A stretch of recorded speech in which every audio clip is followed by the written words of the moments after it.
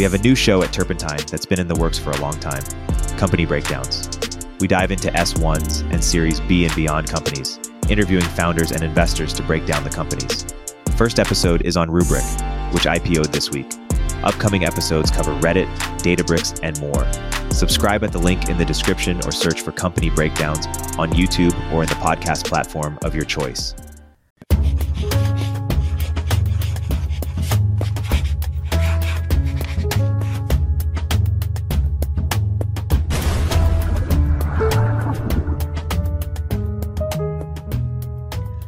This week's Upstream is a feed drop from one of Turpentine's biggest shows, The Cognitive Revolution, hosted by Nathan Labenz. Balaji and Nathan discuss the evolution, challenges, and role of AI in different realms like politics, environmentalism, medicine, and more. There's a lot of new content here about where Balaji thinks AI is going and interesting parallels with religion. Nathan brings up some AI safety concerns in the course of the discussion. If you like what you hear, check out our other Upstream episodes with Balaji and check out The Cognitive Revolution. Please enjoy. Balaji, Srinivasan, welcome to The Cognitive Revolution. All right. I feel welcome. Well, we've got a ton to talk about. Obviously, you bring a lot of different perspectives to everything that you think about and work on. And today, I want to just try to muster all those different perspectives onto this, what I see as really the defining question of our time, which is like, what's up with AI and, how's it going to turn out? I thought maybe for starters, I would love to just get your baseline kind of table setting on how much more AI progress do you expect us to see over the next few years? Like, how powerful are AI systems going to become in, again, kind of a relatively short timeline? And then maybe if you want to take a bigger stab at it, you could answer that same question for a longer timeline, like the rest of our lives or whatever. Sure. Let me give an abstract answer, then let me give a technical answer. If you look at evolution, we've seen something as complex as flight evolve independently in birds, bats, and bees. And even intelligence, we've seen fairly high intelligence in dolphins, in whales, in octopuses. Octopus in particular can do like tool manipulation. They've got things that are a lot like hands, with tentacles. And so that indicates that it is plausible that you could have multiple pathways to intelligence, whether, we have carbon-based intelligence, or we could have silicon-based intelligence that just has a totally different form where the fundamental thing is an electromagnetic wave and data storage as opposed to, DNA and so on, right? So that's like a plausibility argument in terms of evolution as being so resourceful that it's invented really complicated things in different ways, okay? Then in terms of the technical point, I think as of like right now, I should probably date it as like December 11, 2023, because this field moves so fast, right?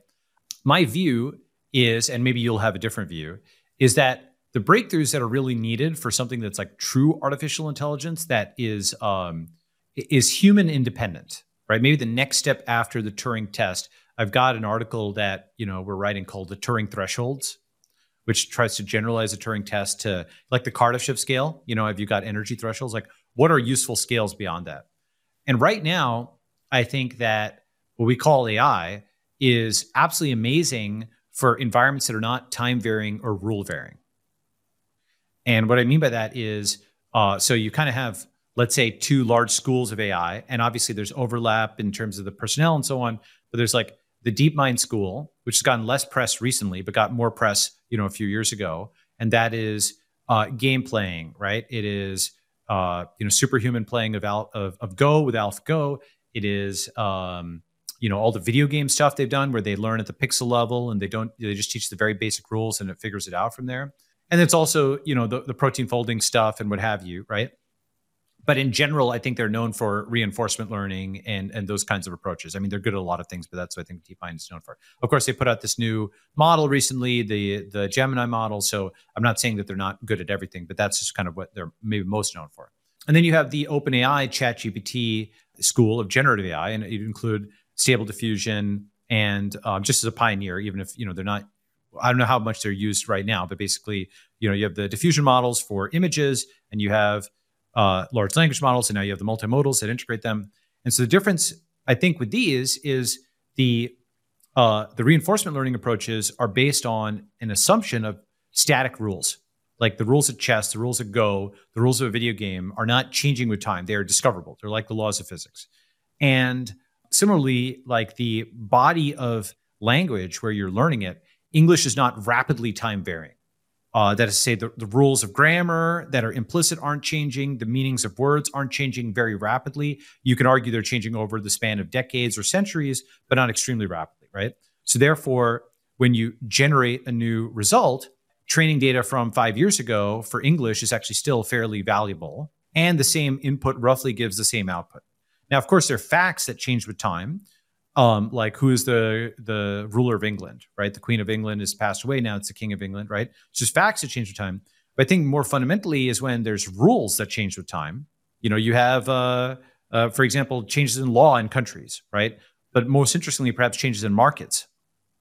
Because the same input does not give the same output in a market. If you try that, then what will happen is there's adversarial behavior on the other side. And once people see it enough times, they'll see your strategy and they're going to trade against you on that, right? And I can get into other technical examples on that, but I think, and probably people in the space are aware of this, but I think that is the true frontier, is dealing with time-varying, rule-varying systems, as opposed to systems where the implicit rules are static. Let me pause there. Yeah, I think that makes sense. I think in the very practical, just trying to get, as Zvi calls it, mundane utility from AI, that is often kind of cashed out to AI is good at tasks, but it's not good at whole jobs. It can handle these kind of small things where you can define, what good looks like and tell it exactly what to do. But in the sort of broader context of, handling things that come up as they come up, it's definitely not there yet. And I agree that there's likely to be some synthesis, which is a kind of the subject of all the Q star rumors recently, I would say, is kind of the prospect that there could be already, within the labs, a beginning of a synthesis between I kind of think of it as like harder edged reinforcement learning systems, that are like small, efficient, and deadly, versus the like language model systems that are like kind of slow and soft and, but have a sense of our values, which is really a remarkable accomplishment that they're able to have even, an approximation of our values that seems like reasonably good. So, yeah, I think I agree with that framing, but I guess I would, still wonder, like, how far do you think this goes in the near term? Because I have a lot of uncertainty about that. And I think the field has a lot of uncertainty. You'll hear people say, well, it's never going to get smarter than its training data. It'll kind of level out where humans are. But we certainly don't see that in the reinforcement learning side, right? Like it usually don't take too long at human level of these games, and then it like blows past human level. Interestingly, you do still see some adversarial vulnerability. Like there's a great paper from the team at FAR AI, and I'm planning to have Adam Gleave, the head of that organization, on soon to talk about that and other things, where they found like basically a hack where a really simple but unexpected attack on the superhuman Go player can defeat it. So you do have these like very interesting vulnerabilities or kind of lack of adversarial robustness. Still, I kind of am wondering, like, where do you think that leaves us in, say, a 3 to 5 years time? Obviously, huge uncertainty on that. It's really hard to predict something like this. Just to your point, generative AI is generic AI, right? It's like generically smart, but doesn't have specific intelligence or creativity or facts. And as you're saying, just like we have, adversarial images that can fool programs that are trained on a certain set of data, and they just give some weird, pattern that looks like a giraffe, but the algorithm thinks it's a dog. You can do the same thing for game playing, and you can have out of sample input that can beat, these very sophisticated reinforcement learners. And an interesting question is whether that is a fundamental thing or whether it is a workaroundable thing. And you'd think it was workaroundable, because there's probably some robustification, because these pictures look like giraffes, and yet they're being recognized as dogs. So you would think that the right proximity metric would group it with giraffes, but maybe there's some, I don't know, maybe there's some result there. My intuition would be we can probably robustify these systems so that they are less vulnerable to adversarial input. But if we can't, then that leads us in a totally different direction where these systems are fragile in a fundamental way. So that's one big branch point, is how fragile these systems are. Because if they're fragile in a certain way, then it's almost like you can always kill them, which is kind of good, right? In a sense that there's that, almost like the 50 IQ, 100 IQ, 150 IQ thing. Like the meme? Yeah, the meme, right? So the 50 IQ guy's like, these machines will never be as creative as humans or whatever. 100 IQ is, look at all the things they can do. The 150 IQ is like, well, there's some like equivalent result, that's like some impossibility proof that shows that the dimensional space of a giraffe is too high and we can't actually learn what a true giraffe. I don't think that's true, but maybe it's true from the perspective of how these learners are working. Because my understanding is people have been trying, and I mean, I'm not on the cutting edge of this, so maybe someone. But my understanding is we haven't yet been able to robustify these models against adversarial input. Am I wrong about that? Yeah, that's definitely right. We'll continue our interview in a moment after a word from our sponsors. If you don't already subscribe to Turpentine's industry-leading newsletters, like our new daily AI newsletter, Emergent Behavior, or Media Empires, you should. But that's not what I'm here to tell you about. The platform we use to power these newsletters is called Beehive, and it's excellent.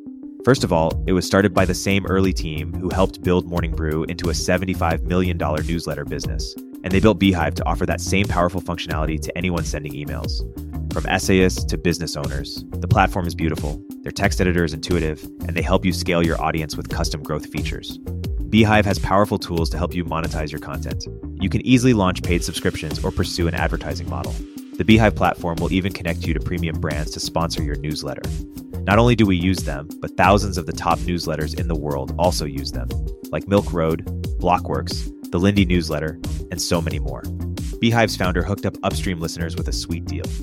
Get 20% off for 3 months with code UPSTREAM. Visit beehive.com, that's BEEHIIV.com, to get started. There's no single architecture, as far as I know, that is demonstrably robust. And on the contrary, even with language models, we did a whole episode on the universal jailbreak, where especially if you have access to the weights, not to change the weights, but just to kind of probe around in the weights, then you have a really hard time, guaranteeing any sort of robustness. The conjecture is, see, for humans, you can't mirror their brain and analyze it. Okay. But we have enough humans that we've got things like optical illusions, stuff like that works on enough humans, and our brains aren't changing enough, right? A conjecture is, if you had, as you said, open weights means safety, because if you have open weights, you can always reverse engineer adversarial input, and then you can always break the system. Conjecture. Yeah, that's again with Adam from Far AI. I'm really interested to get into that, because they are starting to study, as I understand it, kind of proto-scaling laws for adversarial robustness. And I think a huge question there is, what are the kind of frontiers of possibility there? Like, do you need, how do the orders of magnitude work, right? Do you need another 10x as much adversarial training to half the rate of your adversarial failures? And if so, can we generate that many? It may always sort of be fleeting. So Far AI, and they're working on cutting edge of adversarial input. Yeah, they're the group that did the attack on the AlphaGo model and found that, and what was really interesting about that, multiple things, right? First, that they could beat a superhuman Go player at all. But second, that the technique that they used would not work at all if playing a quality human. Or it's a strategy that is trivial to beat if you're a quality human Go player, but the AlphaGo is just totally blind to it. That's why I say the conjecture is, if you have the model, then you can generate the adversarial input. And then, so if that is true, and that itself is an important conjecture about AI safety, right? Because if open weights are inherently something where you can generate adversarial input from that and break or crash or defeat the AI, then that AI is not omnipotent, right? You have some power words you can speak to it, almost like magical words, that'll just make it power down. so to speak, right? It's like those movies where the monsters can't see you if you stand really still or if you don't make a noise or something like that, right? They're very powerful on dimension X, but they're very weak on dimension Y. A kind of an obvious point, but I'm not sure how important it's going to be in the future. Your next question was on humanoid robots and so on. And before we get to that, maybe obviously, but all of these models are trained on things that we can easily record, which are sights and sounds, right? But touch and taste and smell, we don't have amazing data sets on those. Well, I mean, there's some haptic stuff, right? There's probably some work on taste and smell and so on, but there's 5 senses, right? I wonder if there's something like that where you might be like, okay, how are you going to outsmell a robot or something like that? Well, dogs actually have a very powerful sense of smell. And that's being very important for them, And it may turn out that maybe it's just that we just haven't collected the data and it could become a much better smeller or whatever, or, taster than anything else. I wouldn't be surprised. It could be a much better wine taster because you can do molecular diagnostics. But it's just kind of, I just use that as an analogy to say there's areas of the human experience that we haven't yet quantified. And maybe it's just the operative term is yet, okay? But there's areas of the human experience we haven't yet quantified, which are also an area that AIs at least are not yet capable in. Yeah, I guess maybe my expectation boils down to, I think the really powerful systems are probably likely to mix architectures in some sort of ensemble. When you think about just the structure of the brain, it's not, I mean, there certainly are aspects of it that are repeated, right? You look at the frontal cortex and it's like, there is kind of this, unit that gets repeated over and over again. And in a sense, that's kind of analogous to, say, the transformer block that just gets, stacked layer on layer. But it is striking in a transformer that it's basically the same exact mechanism at every layer that's doing kind of all the different kinds of processing. And so whatever weaknesses that structure has, and, with the transformer and the attention mechanism, there's like some pretty profound ones like finite context window, you kind of need, I would think, a different sort of architecture with a little bit of a different strength and weakness profile to complement that in such a way that, kind of more similar to like a biological system where you kind of have this like dynamic feedback where, if we have obviously, thinking fast and slow and all sorts of different modules in the brain, and they kind of cross-regulate each other and don't let any one system, go totally down the wrong path on its own, right? Without something kind of coming back and trying to override that. It seems to me like that's a big part of what is missing from the current crop of AIs in terms of their robustness. And I don't know how long that takes to show up, but we are starting to see some, possible, I think people are maybe thinking about this a little bit the wrong way. Just in the last couple of weeks, there's been a number of papers that are really looking at the state space model kind of alternative. It's being framed as an alternative to the transformer. But when I see that, I'm much more like, it's probably a complement to the transformer, or, these two things probably get integrated in some form, because to the degree that they do have very different strengths and weaknesses, ultimately you're going to want the best of both in a robust system. Certainly if you're trying to make an agent, certainly if you're trying to make, a humanoid robot that can go around your house and like do useful work, but also be robust enough that it doesn't, you get tricked into attacking your kid or your dog or, whatever. You're going to want to have more checks and balances than just kind of a single stack of, the same block over and over again. Well, so I know Boston Dynamics with their legged robots is all control theory, and it's not classical ML. It's really interesting to see how they've accomplished it. And they do have essentially a state space model where they have a big position vector that's got all the coordinates of all the joints, and then a bunch of matrix algebra to figure out how this thing is moving and all the feedback control and so on there. And it's more complicated than that, but that's, I think the V1 of it. So it was there. I wasn't following this though. Are you saying that there's papers that are integrating that with the kind of generative AI transformer model? What's a good citation for me to look at? Yeah, starting to. We did an episode, for example, with one of the technology leads at Skydio, the US's champion drone maker. And they have kind of a similar thing where they have built over, a decade, right? A fully explicit multiple orders of, spanning multiple orders of magnitude control stack. And now over the top of that, they're starting to layer this kind of, it's not exactly generative AI in their case, because they're not like generating content, but it's kind of the high level, can I give the thing verbal instructions, have it go out and kind of understand, okay, like this is a bridge. I'm supposed to kind of, survey the bridge and translate those high level instructions to a plan, and then use the lower level explicit code that is fully deterministic and, runs on control theory and all that kind of stuff to actually execute the plan at a low level. But also, at times like surface errors up to the top and say like, hey, we've got a problem, whatever, I'm not able to do it. Can you now at the higher level, the semantic layer, adjust the plan? That stuff is starting to happen in multiple domains, I would say. Yeah. And so I think that makes sense. Is basically, it's like generative AI is almost the front end.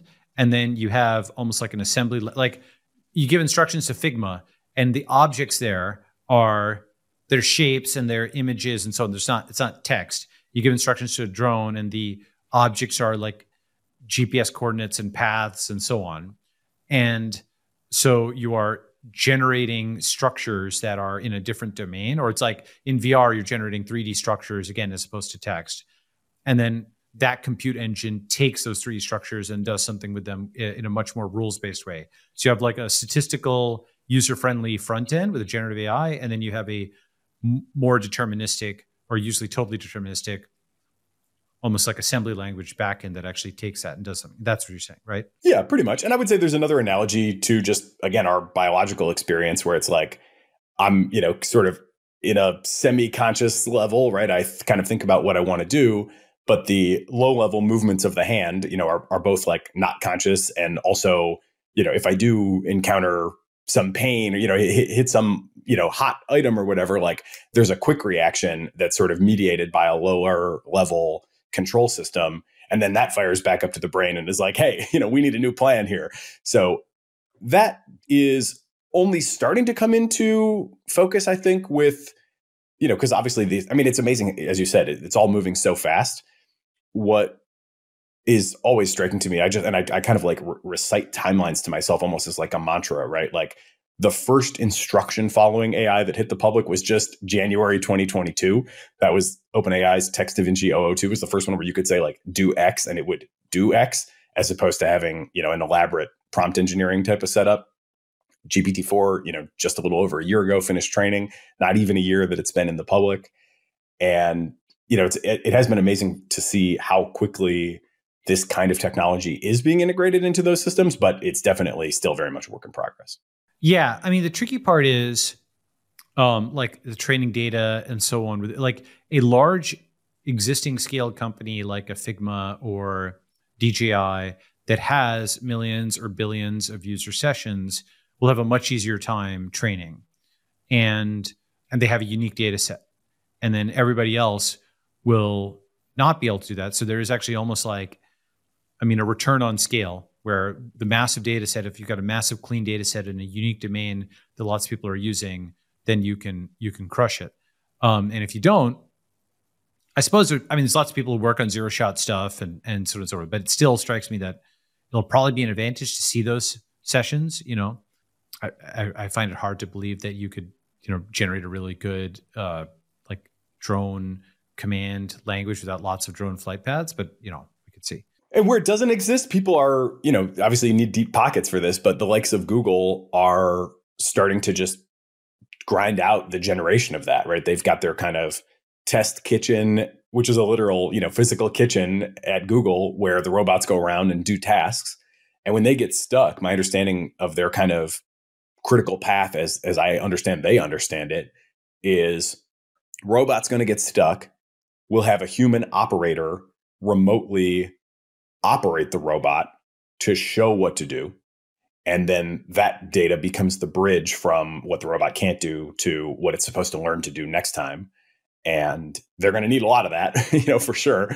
But they increasingly have, I don't know exactly how many robots they have now, but last I talked to someone there, it was like into the dozens.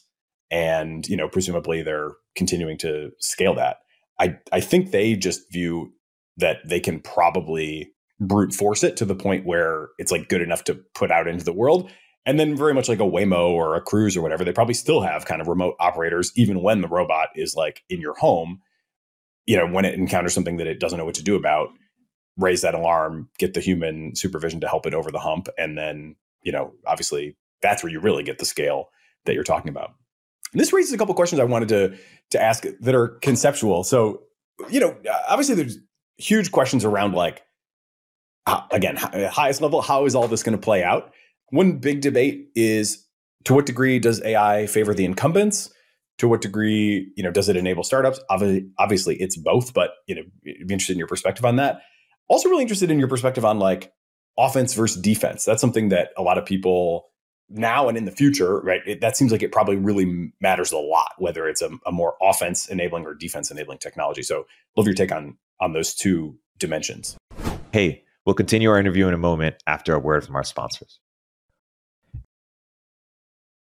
So like offense or defense in the sense of does it enable disruptors or incumbents?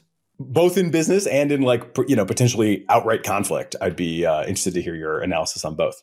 All right. A lot of views on this. So obviously if you've got a competent existing tech CEO, like who's still in their prime, like Amjad of Replit or, Dylan Field of Figma, or those are two who have thought of who are very good and, will be on top of it. Amjad is very early on integrating AI into Replit, and it's basically built that into an AI first company, which is really impressive. Those are folks who cleanly made a pivot.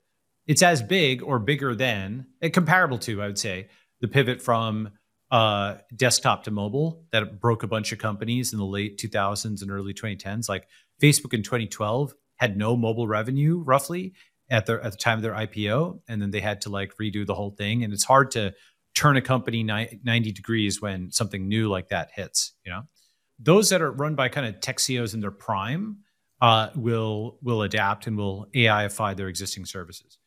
And the question is, obviously there's new things that are coming out like Pika and Character.ai. There's some like really good stuff that's out there. The question is, will the disruption be allowed to happen in the US regulatory environment? And so my view is actually that, so this is from like the Network State book, right? I talk about, people talk about a multipolar world or unipolar world. The political axis is actually really important in my view for thinking about whether AI will be allowed to disrupt, okay? Because we'll get to this probably later, but the 640K of compute is enough for everyone executive order, 640K of memory, the apocryphal, Bill Gates didn't actually say it, but that quote kind of gives a certain mindset about computing. That should be enough for everybody. So the 10 to the 26 of compute should be enough for everyone, Bill. I actually think it's very bad. And I think it's just the beginning of their attempts to build like a software FDA, okay, to decelerate, control, regulate, red tape the entire space, just like how, the threat of nuclear terrorism got turned into the TSA. The threat of, Terminators and AGI gets turned into a million rules on whether you can set up servers. And this last free sector of the economy is strangled or at least controlled within the territory controlled by Washington, D.C. Now, why does this relate to the political? Well, obviously this, you can just spend your entire life just tracking AI papers, and that's moving like at the speed of light like this, right? What's also happening, as you can kind of see in your peripheral vision, is there's political developments that are happening at the speed of light, much faster than have happened in our lifespans. Like there's more, you just notice more wars, more serious online conflicts. Like, there's a sovereign debt crisis. All of those things I can show graph after graph of things looking like their own types of singularities, like military debts are way up. The long piece that Steven Pinker showed, it's looking like a U that's suddenly way up after Ukraine and some of these other wars are happening, unfortunately, right? Interest payments, whoosh, way up to the side. What's my point? Point is, I think that the world is going to become, from the Pax Americana world of just like basically one superpower, hyperpower that we grew up in from 91 to 2021 roughly, that we're going to get a specifically tripolar world. Not unipolar, not bipolar, not multipolar, but tripolar. And those three poles I kind of think of as NYT, CCP, BTC, or you could think of them as, those are just certain labels that are associated with them, but they're roughly US tech, and the US environment, China tech and the China environment, and global tech and the global environment. And why do I identify BTC and crypto and so on with global tech? Because that's a tech that decentralized out of the US. And right now people think of crypto as finance, but it's also financiers. Okay. And in this next run up, it is, I think, quite likely about, depending on how you count, between a third to a half of the world's billionaires will be crypto. Okay. Around, I calculated this a while back, around Bitcoin at a few hundred thousands, right, around a third to a half of the world's billionaires are crypto. That's the unlocked pool of capital. And those are the people who do not bow to DC or Beijing. And they might, by the way, be Indians or Israelis or every other demographic in the world, or they could be American libertarians, or they could be Chinese liberals like Jack Ma, who are pushed out of Beijing's sphere, okay? Or the next Jack Ma. Jack Ma himself may not be able to do too much, okay?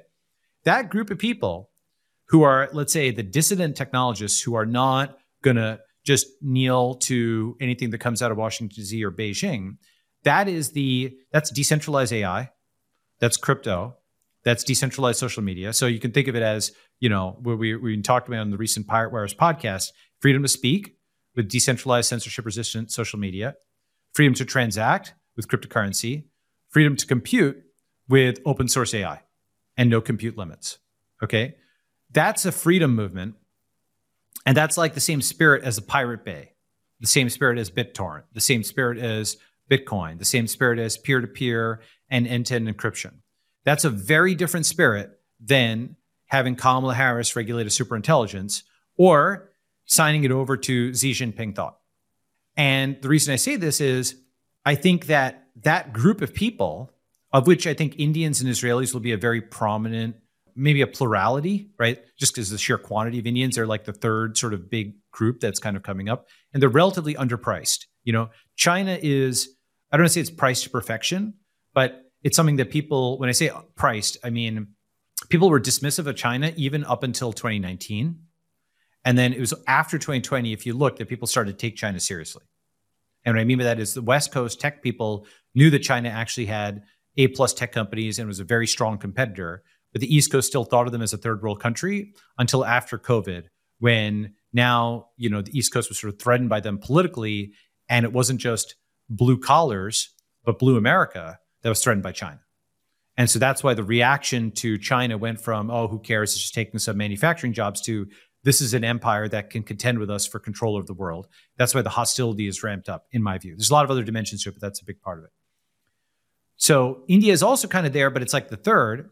And India is not going to play for number one or number two. But India and Israel, if you look at like tech founders, depending on how you count, especially if you include the diasporas, it's on the order of 30 to 50% of tech founders, right? And it's obviously some, very good tech CEOs and, Satya and Sundar and investors and whatnot. Those are folks, Indians do not want to bow to DC or to Beijing. Neither do Israelis, for all kinds of reasons. Even if Israel has to, take some direction from the US now, they're bristling at it, right? And then a bunch of other countries don't. So the question is, who breaks away? And now we get to your point on, the reason I had to say that is that's preface the political environment, this tripolar thing of US tech and US regulated, Chinese tech and China regulated, and global tech that's free. Okay, of course even though I identify those three poles, there's of course boundary regions. EAC is actually on the boundary of US tech and decentralized tech, And I'm sure there'll be some Chinese thing that comes out that is also on the boundary there. For example, Binance is on the boundary of Chinese tech and global and decentralized tech, if that makes any sense, right? There's probably others. Apple is actually on the boundary of US tech and Chinese tech because they make all of their stuff in China, right? So these are not totally disjoint groups, but there's boundary areas, but you can think of them. Why is this third group so important, in my view? Both the Chinese group and the decentralized group will be very strong competition for the American group for totally different reasons. China has things like WeChat, these super apps. I mean, obviously not like, but like WeChat is a super app, but they also have, for example, their digital yuan, right? They have the largest, cleanest data sets in the world that are constantly updated in real time that they can mandate their entire population opt into. And most of the Chinese language speaking people are under their ambit, right? So that doesn't include Taiwan, doesn't include Singapore, doesn't include some of the Chinese diaspora, but basically anything that's happening in Chinese for 99% of it, 95, whatever the ratio is, they can see it and they can coerce it and they can control it. So they can tell all of their people, okay, here's $5 in, digital yuan, do this microtask. Okay. All of these digital blue collar jobs, both China and India, I think can do quite a lot with that. And I'll come back to that. So they can make their people do immense amounts of training data, clean up lots of data sets. Once it's clear that you have to build this and do this, they can just kind of execute on that. And they can also deploy. I mean, in many ways, the US is still very strong in digital technology, but in the physical world, it's terrible because of all the regulations, because of all the NIMBYism and so on. It's not like that in China. So anything which kind of works in the US at a physical level, like the Boston Dynamics stuff, they're already cloning it in China and they can scale it out in the physical world. You already have drones, little sidewalk drone things that come to your hotel room and drop things off. That's already like very common in China. In many ways, it's already ahead if you go to the Chinese cities. So the Chinese version of AI is ultra centralized, more monitoring, less privacy and so on than the American version. And therefore they will have potentially better data sets, at least for the Chinese population. And so WeChat AI, I don't even know what it's going to be, but it'll be probably really good. Okay. It'll also be really dangerous in other ways. Okay. Then the decentralized sphere has power for a different reason, because the decentralized sphere can train on full Hollywood movies. It can train on all books, all MP3s, and just say, screw all this copyright stuff, right? Like what Sci-Hub and, LibGen are doing, because all the copyright, first of all, it's like Disney lobbying politicians to put like another 60 or 70 or 90, I don't even know what it is, some crazy amount on copyright. So you can keep milking this stuff and it doesn't go into public domain, number one. And second, you know how Hollywood was built in the first place? It was all patent, copyright, and IP violation. Essentially, Edison had all the patents. He's in New Jersey-ish, okay, that East Coast area. And Neil Gabler has this great book called An Empire of Their Own, where he talks about how immigrant populations, the Jewish community in particular, also others, went to Southern California in part so they could just make movies without Edison coming and suing them for all the patents and so on and so forth. And they made enough money that they could fight those battles in court, and that's how they built Hollywood, okay? So, one of my big theses is history is running in reverse, and I can get to why, but it's like 1950s a mirror moment, and you go more decentralized backwards and forwards in time is like you have these huge centralized states like the US and USSR and China, all these things exist, and then their fist relaxes as you go forwards and backwards in time. For example, backwards in time, the Western frontier closed, and forwards in time, the internet frontier opens. Backwards in time, you have the robber barons. Forwards in time, you have the tech billionaires. Backwards in time, you have Spanish flu. Forwards in time, you have COVID-19. And I've got dozens of examples of this in the book. The point is that if you go backwards in time, the ability to enforce patents and copyrights and so on starts dropping off, right? You have much more of a Grand Theft Auto environment.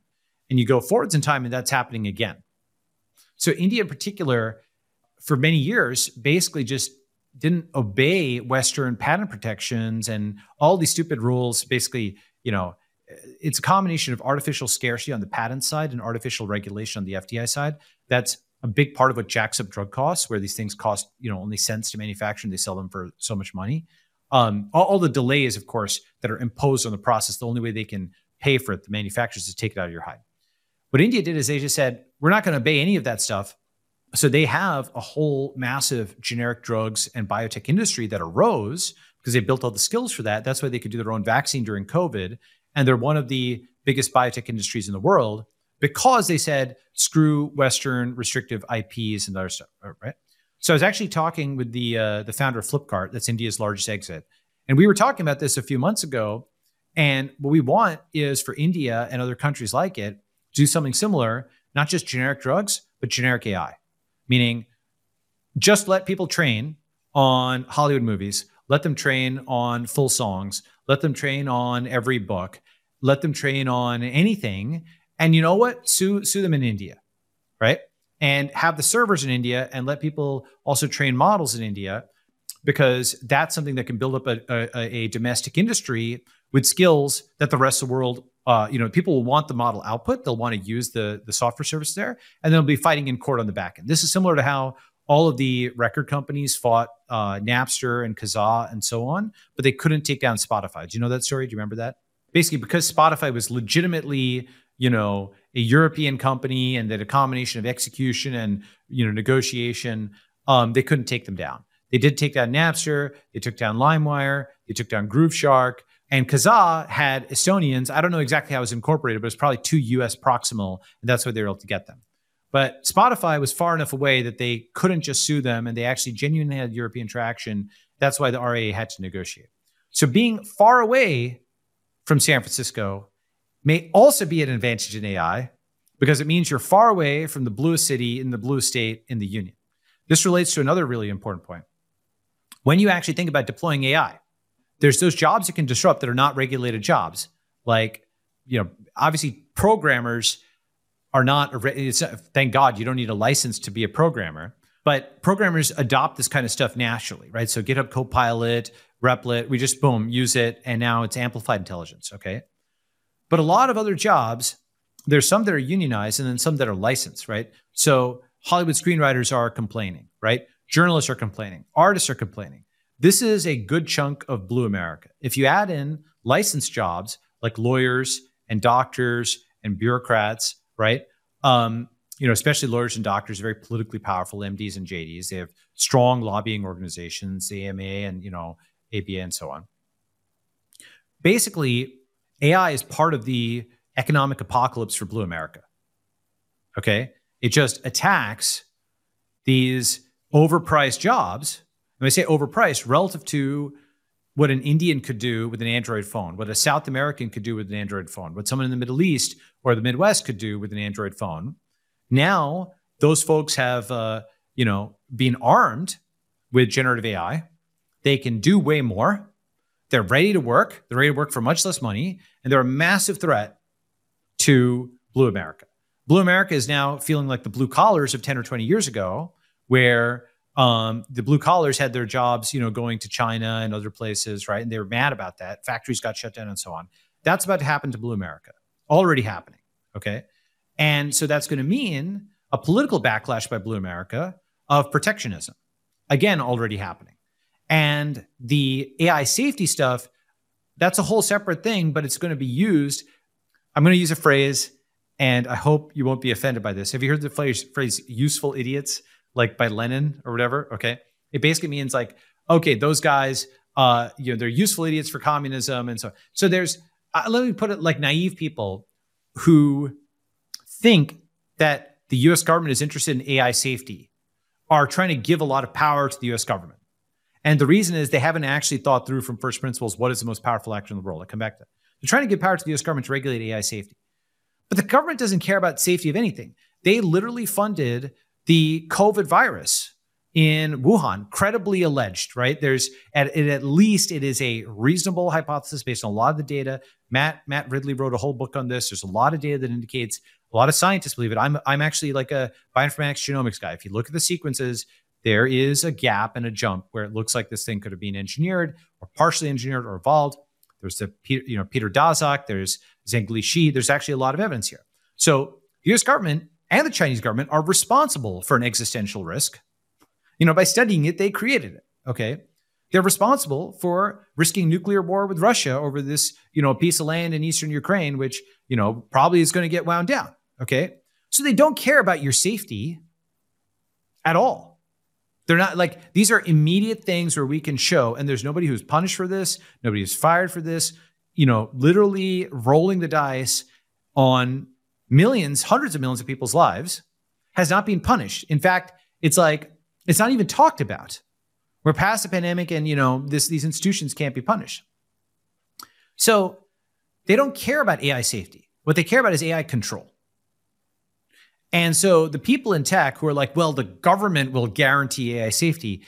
That's actually what we're going to actually get is something on the current path, like what happened with nuclear technology, where you got nuclear weapons, but not nuclear power, or at least not to the scale that we could have had it, right? We could have had much cheaper energy for everything. Instead, we got the militarization and the regulation and the deceleration. Worst of all worlds, where you can blow people up, but you can't build nuclear power plants. And like even getting into nuclear technology, forget about just nuclear power plants. We don't have nuclear submarines. We don't have nuclear planes, all that kind of stuff. I don't know if nuclear planes are possible, but I do know nuclear submarines are possible. You can do a lot more cruise ships, a lot more stuff like that. You could probably have nuclear trains. You have to look at exactly how big those are. I don't know exactly how big those engines are and what the supply is, but I wouldn't be surprised if you could.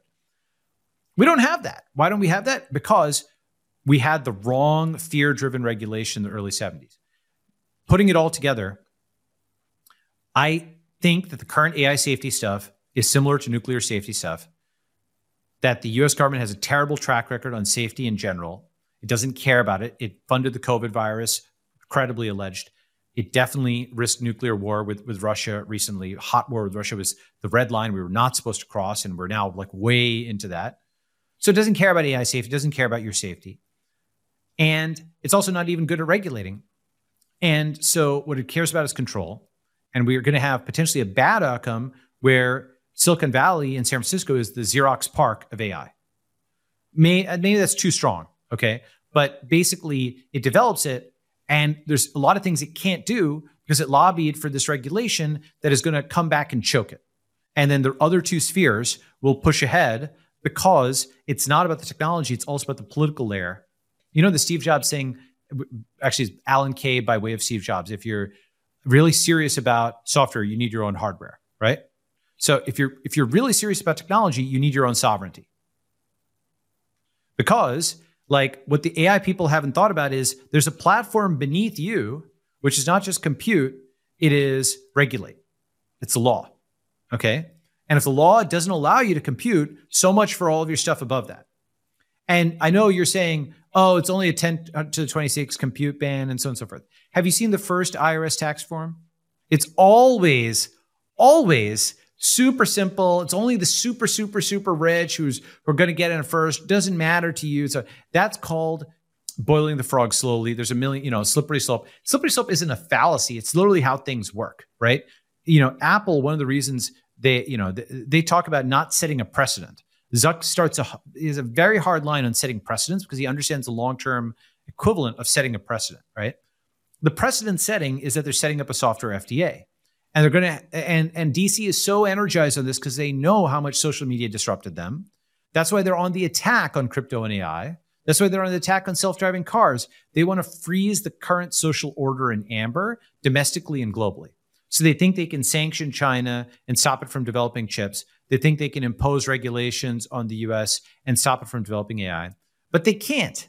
And also, by the way, they're totally schizophrenic on this, where when they're talking about China, they're like, we're going to stop their chips to make sure America is a global leader. This is Gina Raimondo who's saying this.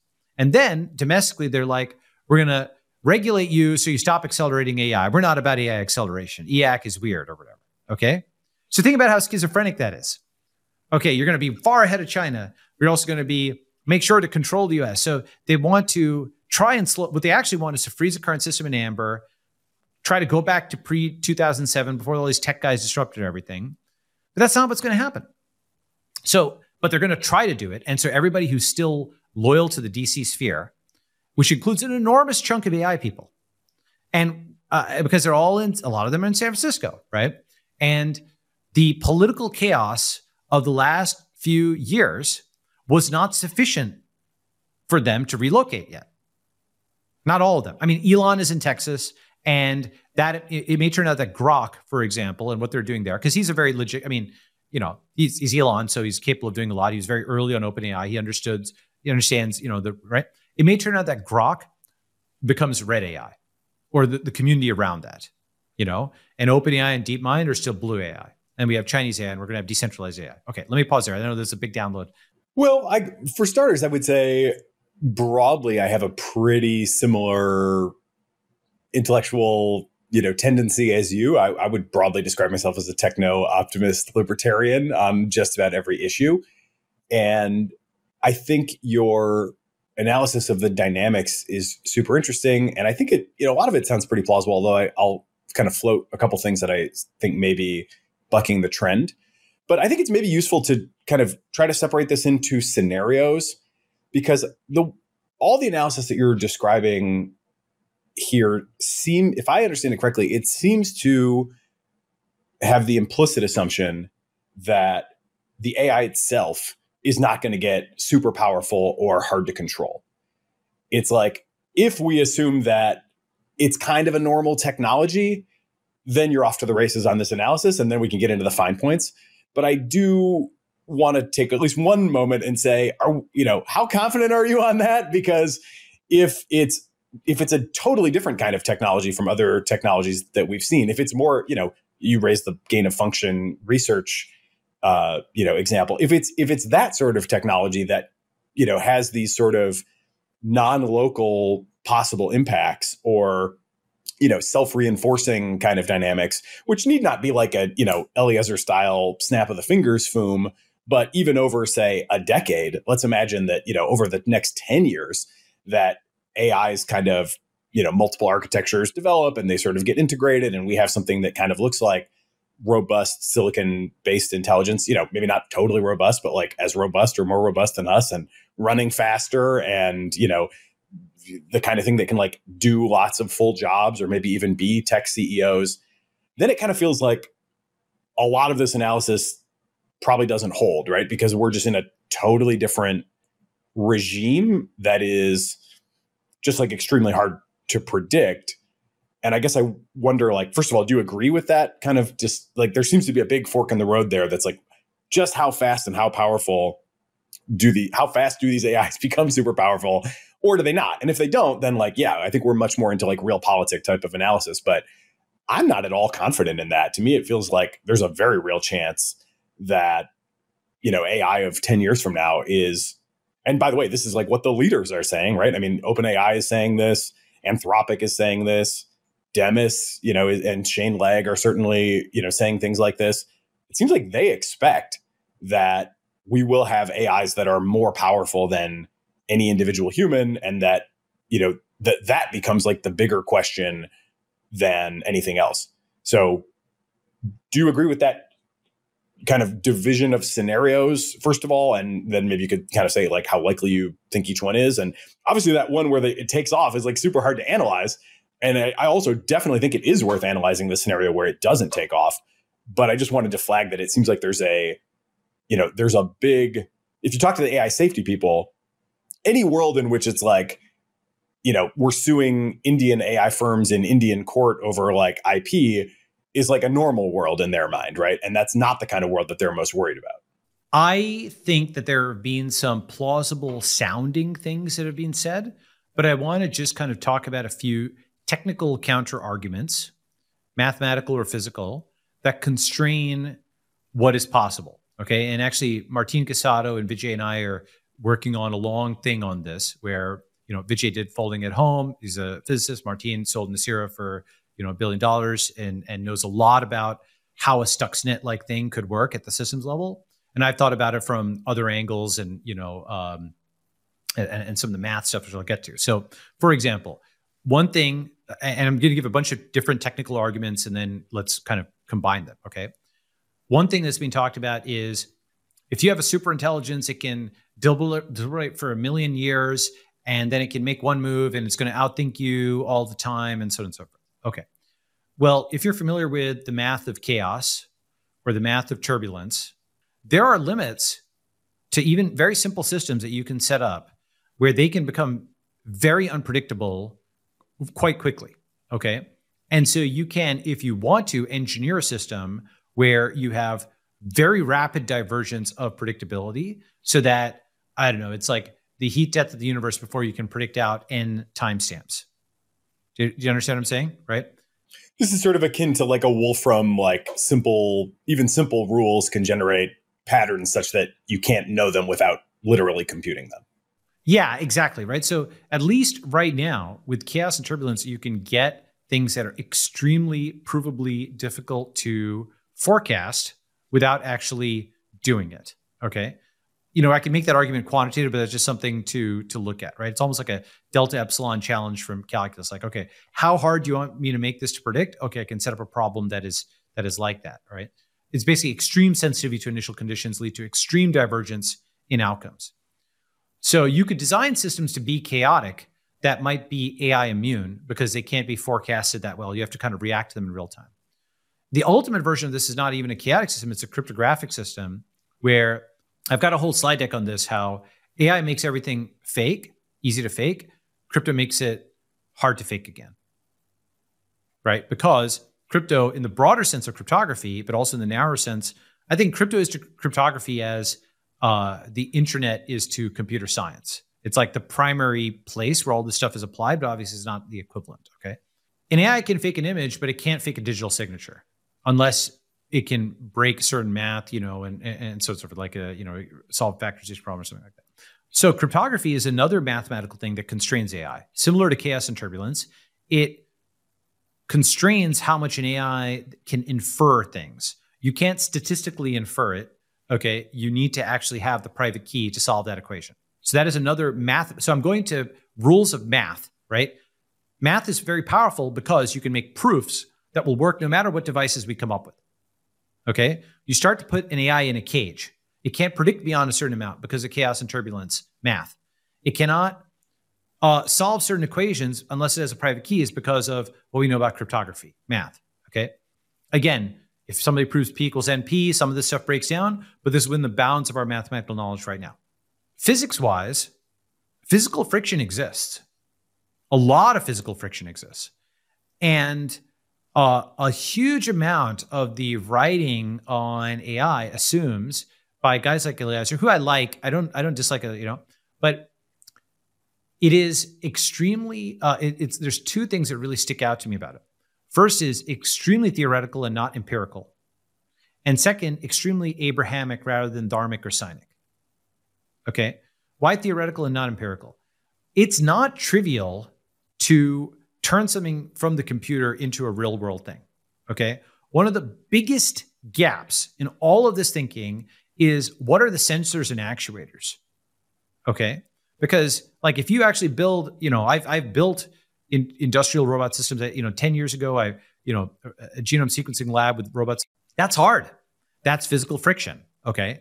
And a lot of the AI scenarios seem to basically say, oh, it's going to be a self-programming Stuxnet that's going to escape and live off the land and hypnotize people into doing things. Okay. Now, each of those is actually really, really difficult steps. First is self-programming Stuxnet. Like this would have to be a computer virus that can live on any device, despite the fact that Apple or Google can push a software update to 1 billion devices, right? A few executives coordinating almost certainly can, the off switch exists, right? Like this is actually like the core thing. Lots of AI safety guys get themselves into the mind state that the off switch doesn't exist. But guess what? There's almost nothing living that we haven't been able to kill, right? Like, can we kill it? This thing exists, and this again, back to living off the land. Even if you had like something that could solve some other technical problems that I'll get to, it exists as an electromagnetic wave kind of thing on a certain, on chips and so on and so forth. It's taking it out in the environment is like putting a really smart human into outer space, right? Your body just explodes and you die. Doesn't matter how smart you are. That's strength on this axis, but you're weak on this axis, and so strength on the x-axis, not strength on the y or the z-axis. An AI outside, pour water on it. This is what I mean. The 50 IQ, 150 IQ thing. The 150 IQ way of saying it is it's strong on this axis and weak on this axis. And the 50 IQ way is pour water on it, disconnect it, turn the power off. Okay, right? Like it'll be very difficult to build a system where you literally cannot turn it off. The closest thing we have to that is actually not Stuxnet. It's Bitcoin. And Bitcoin only exists because millions of humans keep it going. So you need, so that gets to the second point, living off the land. For an AI to live off the land, meaning without human cooperation, okay, that's the next Turing threshold. An AI to live without human cooperation. It would need to be able to control robots sufficient to dig ore out of the ground, set up data centers and generators and connect them and defend that against human attack. Literally a Terminator scenario, okay? That's a big leap in terms, is it completely impossible? I can't say it's completely impossible, but it's not happening tomorrow. No matter what your AI timelines are, you would need to have like 1 billion or hundreds of millions of internet-connected autonomous robots that this Stuxnet AI could hijack that were sufficient to carve ore out of the earth and set up data centers and make the AI duplicate. We're not there. That's a huge amount of physical friction. That's AI operating without a human to make itself propagate, right? A human doesn't need the cooperation of a lizard to self-replicate. For an AI to replicate right now, it would need the cooperation of a human in some sense, because otherwise those humans can kill it because there's not that many different pieces of operating systems around the world. I'm just talking about the practical constraints of our current world, right? Actually existing reality, not AI safety guys, reality where all these things don't exist. There's just a few operating systems, just a few countries. If everybody's going with torches and searchlights through the internet, it's very hard for a virus to continue. Okay, so on the practical difficulties, there's the technical stuff with chaos and turbulence and with cryptography itself, where AI can't predict and it can't solve certain equations. B, on the physical difficulties, it probably, to be a Stuxnet, Microsoft and Google and so on could kill it. The off switch exists. Can it live off the land? No, it cannot, because it doesn't have, drones to mine ore and stuff out of the ground. And can it exist without humans? Can it be this hypnotizing thing? Okay. So the hypnotizing thing, by the way, this is one of the things that's the most hilarious self-fulfilling prophecy in my view. Okay. And no offense to anybody listening to this podcast, but I think the absolutely dumbest kind of tweet that I've seen on AI is, I typed this in and oh my God, it told me this. I asked it how to make sarin gas and it told me X or whatever, right? That's just a search engine. Okay. What basically a lot of these people are doing is they're saying, what if there were people out there that were so impressionable that they would type things into an AI and follow it as if they were hearing voices? And that's actually not the model or whatever that's doing it. That's this AI cult that has evolved around the world, like Aum Shinrikyo, that hears voices and does the sarin gas. The point is, an AI can't just hypnotize people. Those people have to participate in it. They're typing things into the machine or whatever. Okay. Now, you might say, all right, let's project out a few years. In a few years, what you have is you have an AI that is not just text, but it appears as Jesus. What would AI Jesus do? What would AI Lee Kuan Yew do? What would AI George Washington do? So it appears as 3D. Okay, so it's generating that. It speaks in your language and in a voice. It knows the history of your whole culture. Okay, that would be very convincing. Absolutely be very convincing. But it still can't exist without human programmers who are the priests tending this AI God, whether it's AI Jesus or AI Lee Kuan Yew or something like that. The thing about the hypnotization thing that I really want to poke on that, are you familiar with the concept of the principal agent problem? Basically, in every time you've got a CEO and a worker, or you have a LP and a VC, or you have an employer and a contractor, every edge there are 4 possibilities in a 2x2 matrix: win-win, win-lose, lose-win, lose-lose. Okay, and so for example, win-win is when somebody joins a tech startup, the CEO makes a lot of money and so does the worker. Okay, that's win-win. Lose-lose is they both lose money. Win-lose is the CEO makes money and the employee doesn't. Lose-win is the company fails, but the employee got paid a very high salary. So what equity does is it aligns people. That's where the concept of alignment comes from. It aligns people to the upper left corner of win-win. That's when you have one CEO and one employee. When you have one CEO and 2 employees, you don't have 2 squared outcomes, you have 2 cubed outcomes, because you have win-win-win, win-win-lose, win-lose-lose, et cetera, right? Because all 3 people can be win or lose. Okay, the CEO can be win or lose, employee can be win or lose, employee number 2 can be win or lose. If you have n people rather than 3 people, you have 2 to the n possible outcomes, and you have essentially a 2 by 2 by 2 by 2 by 2 by n hypercube of possibilities. Okay, it's all literally just 2 dimensions on each axis. There's tons of possible defecting kinds of things that happen there. So that's why in a large company, there's lose-win coalitions that happen, where M people gang up on the other K people and they win what other people lose. That's how politics happens. When you've got a startup that's driven by equity, and the biggest payoff, people don't have to try to think, okay, well, I make more money by politics. They'll make more money by the win-win-win-win-win column, because the exit makes everybody make the most money. That's actually how the OpenAI people were able to coordinate around, we want an $80 billion company. The economics helped find the cell that was actually the most beneficial to all of them, help them coordinate, okay? So you search that hypercube, okay. That's a point of equity as lining. Still, despite all of this, that's one of our best mechanisms for coordinating large numbers of people in the principal agent problem. Despite all this, the possibility exists for any of these people to win while the others lose. Right? With me so far? And I'll explain why this is important. What that means is those 1,000 employees of the CEO are their own agents with their own payoff functions that are not perfectly aligned with the CEO's payoff function. As such, there are scenarios under which they will defect and do other things. Okay? The only way they become like actual limbs, see, my hand is not an agent of its own. It lives or dies with me. Therefore, it does exactly what I'm saying at this time. I tell it to go up, it goes up. I tell it to go down, it goes down. Sideways, sideways, right? An employee is not like that. They will do this and sideways, sideways up to a certain point. And if you have them do something that's extremely against their interests, they will not do your action. Do you understand my point? Okay. That is the difference between an AI hypnotizing humans versus an AI controlling drones. An AI controlling drones is like your hands. They're actually pieces of your body. There's no defecting. There's no loose wind. They have no mind of their own. They're literally taking instructions. Okay. They have no payoff function. They will kill themselves for the horde, right? An AI hypnotizing humans has 1,000 principal agent problems for every 1,000 humans, and it has to incentivize them to continue and has to generate huge payoffs. It's like an AI CEO. That's really hard to do, right?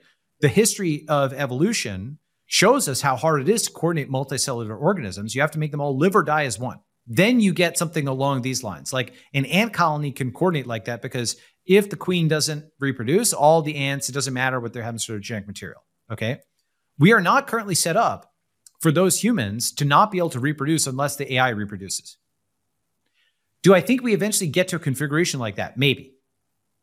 Where you have an AI brain is at the center of civilization and it's coordinating all the people around it. And every civilization that makes it is capable of crowdfunding and operating its own AI. That gets me to my other critique of the AI safety guys. I mentioned that the first critique is very theoretical rather than empirical. And the second critique is they're Abrahamic rather than dharmic or cynic, okay? And, our background culture influences things in ways we don't even think about. So much of the paperclip thinking is like a vengeful God will turn you into pillars of salt, except it's a vengeful, AI God will turn you into paperclips, okay? The polytheistic model of many gods as opposed to one God is we're all going to have our own AI gods and there'll be war of the gods, like Zeus and Hera and so on. That's the closest Western version, the paganism that predated, Abrahamic religions. But that's still there in India. That's still how Indians think. That's why India is people have gotten so woke that they don't even make large-scale cultural generalizations anymore. But it's true that India is just culturally more amenable to decentralization, to, multiple gods rather than one god and one state, okay? And then the Chinese model is yet the opposite. Like they have of course they have their tech entrepreneurs and so on, but if India is more decentralized, China is more centralized. They have like one government and one leader for the entire civilization, okay? And that the biggest thing that China has done over the last 20 or 30 years is they've taken various, US things and they've made sure that they have their own Chinese version where they have root. So they take US social media and they made sure they had root over Sina Weibo, okay? They make sure they have their own Chinese version of electric cars, the most Chinese version. So the private keys, in a sense, are with Xi. So that means that they also, at a minimum, you combine these two things, you're at a minimum going to get polytheistic AI of the US and Chinese varieties. And then you add the Indian version on it, and you're going to get quite a few of these different AIs around there. And then you have War of the Gods, where maybe they are good at coordinating the humans who take instructions from them, but they can't live without the humans. And the humans are giving input to them. That's a series of things. I could probably make that clearer if I just laid it out in bullets in an essay. But just to recap it, technical reasons like chaos, turbulence, cryptography, why AI is limited in its ability to predict timeframes and to solve equations. B, practical limits.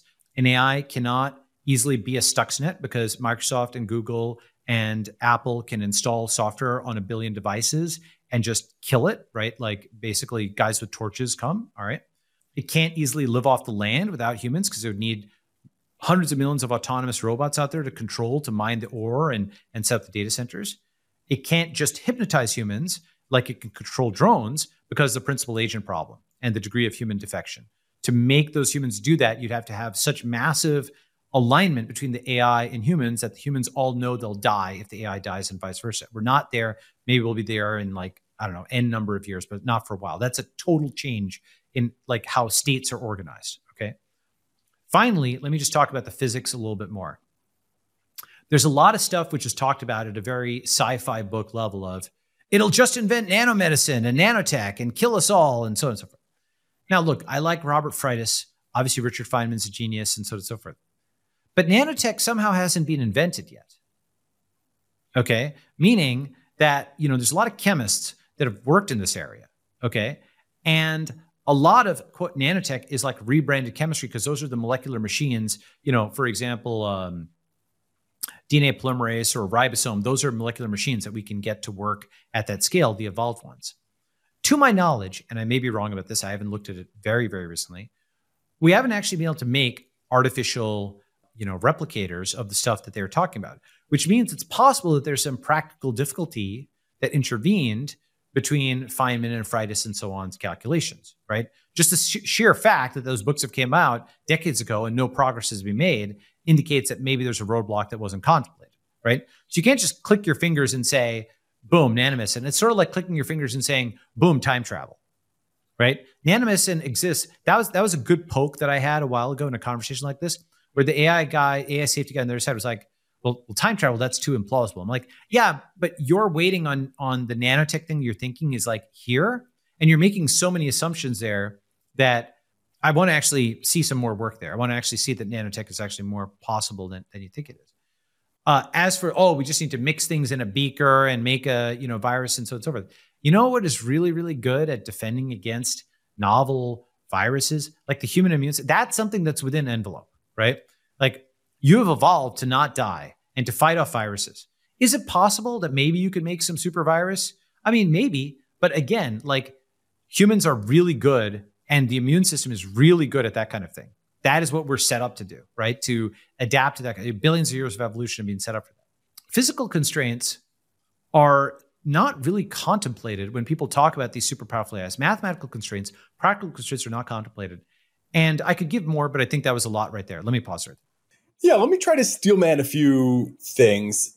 And then I do think, it's before too long, I want to kind of get back to the somewhat less, radically transformative scenarios and ask a few follow-up questions on that too. But I think for starters, I would say the sort of Eliezer, he's updated his thinking over time as well. And I would say probably doesn't get quite enough credit for it because he's definitely on record, repeatedly saying, yeah, I was kind of expecting more something from like the DeepMind school to pop out and be, wildly overpowered very quickly. And on the contrary, it seems like we're in more of a slow takeoff type of scenario where, we've got these, again, like super high surface area, kind of suck up all the knowledge, gradually get better at everything. Some surprises in there, certainly some emergent properties, if you will accept that term, surprises to the developers, if nothing else, right? That are definitely things we don't fully understand, but it does seem to be a, more gradual turning up of capability versus some like, super sudden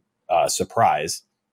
But okay, so then what is the alternative? I'm going to try to kind of give you what I think of as the most consensus, strongest scenario where humans lose track of the future or lose control of the future. Maybe starting by kind of losing track of the present and then having that kind of, give way to losing control of the future. And I think within that, by the way, I'm not really one who cares that much about like whether AIs say something offensive today. I'm not easily offended and like whatever. That's not world ending. I understand your point. That's not like who cares, whatever. That's within scope. That's within envelope. Within this bigger kind of, what is the real, most likely path to like AI disaster as understood, I think, by the smartest people today. I think that is still a useful leading indicator because it's like, okay, the developers, whether you agree with their politics, whether you think their commercial reasons are their sincere reasons or not, they have made it a goal to get the AI to not say certain things, right? They don't want it to be offensive. The most naive, kind of down the fairway interpretation of that is like, hey, they want to sell it to corporate customers. They know that their corporate customers don't want, to have their AI saying offensive things. So they don't want it to say offensive things. And yet they can't really control it. It's like still pretty easy to break. So I view that as just kind of a leading indicator of, okay, we've seen GPT-2, 3, and 4 over the last 4 years. and that's, a big delta in capability. How much control have we seen developed in that time? And does it seem to be keeping pace? And my answer would be, on the face of it, it seems like the answer is no. We don't have the ability to really dial in the behavior such that we can say, okay, you're going to, you can trust that these AIs will not do, A, B, and C. On the contrary, it's like, if you're a little clever, you can get them to do it. You can break out of the sandbox on it. Yeah. And it's not even we've talked about, things where you have access to the weights and you're doing counter optimizations, but you don't even need that. The kind of stuff I do in my red teaming in public is literally just feed the AI a couple of words, put a couple words in its mouth, and it will kind of carry on from there. So with that in mind, it's just a leading indicator. I don't know how powerful the most powerful AI systems get over the next few years, but it seems very plausible to me that it might be as powerful as an Elon Musk type figure, somebody who's really good at thinking from first principles, really smart, really dynamic across a wide range of different contexts. And, he's not powerful enough to in and of himself take over the world, but he is kind of becoming transformative. Now imagine that you have that kind of system and it's trivial to replicate it. So, if you have one Elon Musk, all of a sudden you can have arbitrary, functionally arbitrary numbers of Elon Musk power things that are clones of each other. Maybe I can pause you there. So that's my polytheistic AI scenario. But here's the thing this is background, but I want to push it to foreground. You still have a human typing in things into that thing. The human is doing the jailbreak, right? What we're talking about is not artificial intelligence in the sense of something separate from a human, but amplified intelligence. Amplified intelligence, I very much believe in. The reason is amplified intelligence. So here's something that people may not know about humans.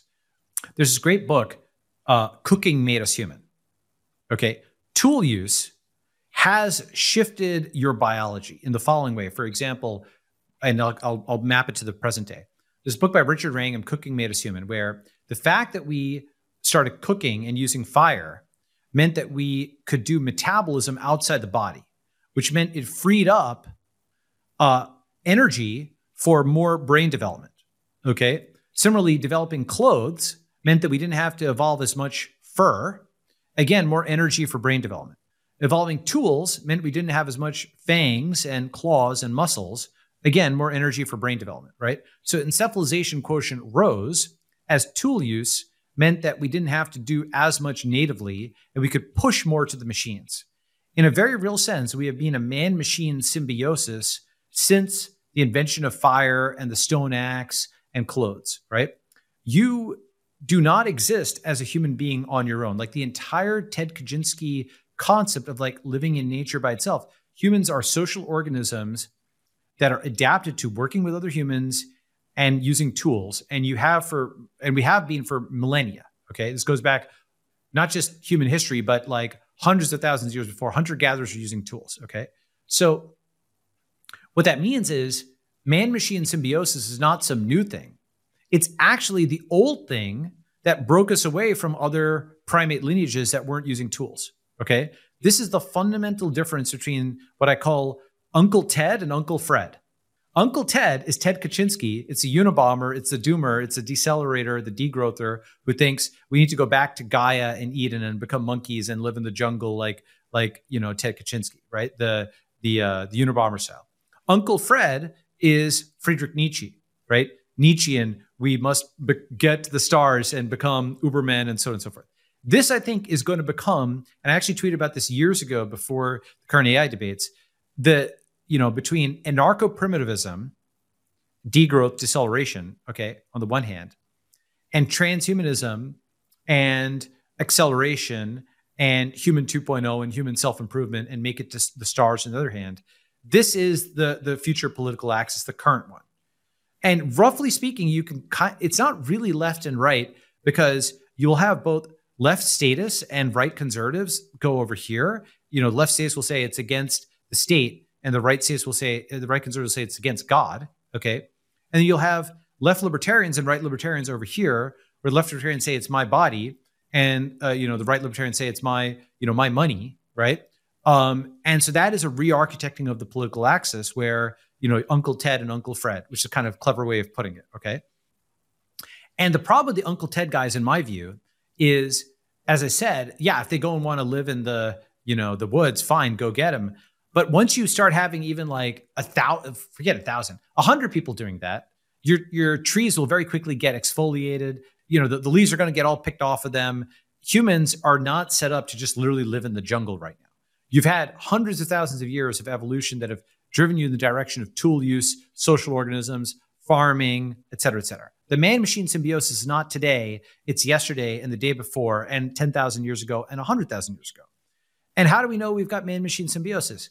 Can you live without, even if you're not using the stove, somebody's using a stove to make you food, right? Can you live without the tractors that are digging up the grains? Can you live without indoor heating? Can you live without your clothes? Frankly, can you do your work without your phone, without your computer? No, you can't. You are already a man-machine symbiosis. Once we accept that, then the question is, what's the next step? And right now, we're in the middle of that next step, which is AI is amplified intelligence. So what you're talking about is not that the AI is Elon Musk. It is that the AI human fusion means there's another 20 Elon Musks or whatever the number is. Okay.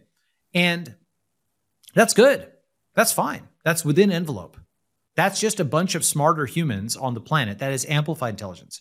That is more like, I mentioned the tool thing. Okay. The other analogy would be like a dog. A dog is man's best friend, right? So that AI does not live without you. Humans can turn it off. They have to power it.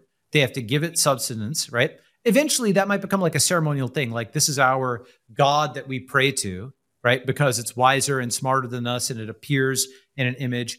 But the priests maintain it.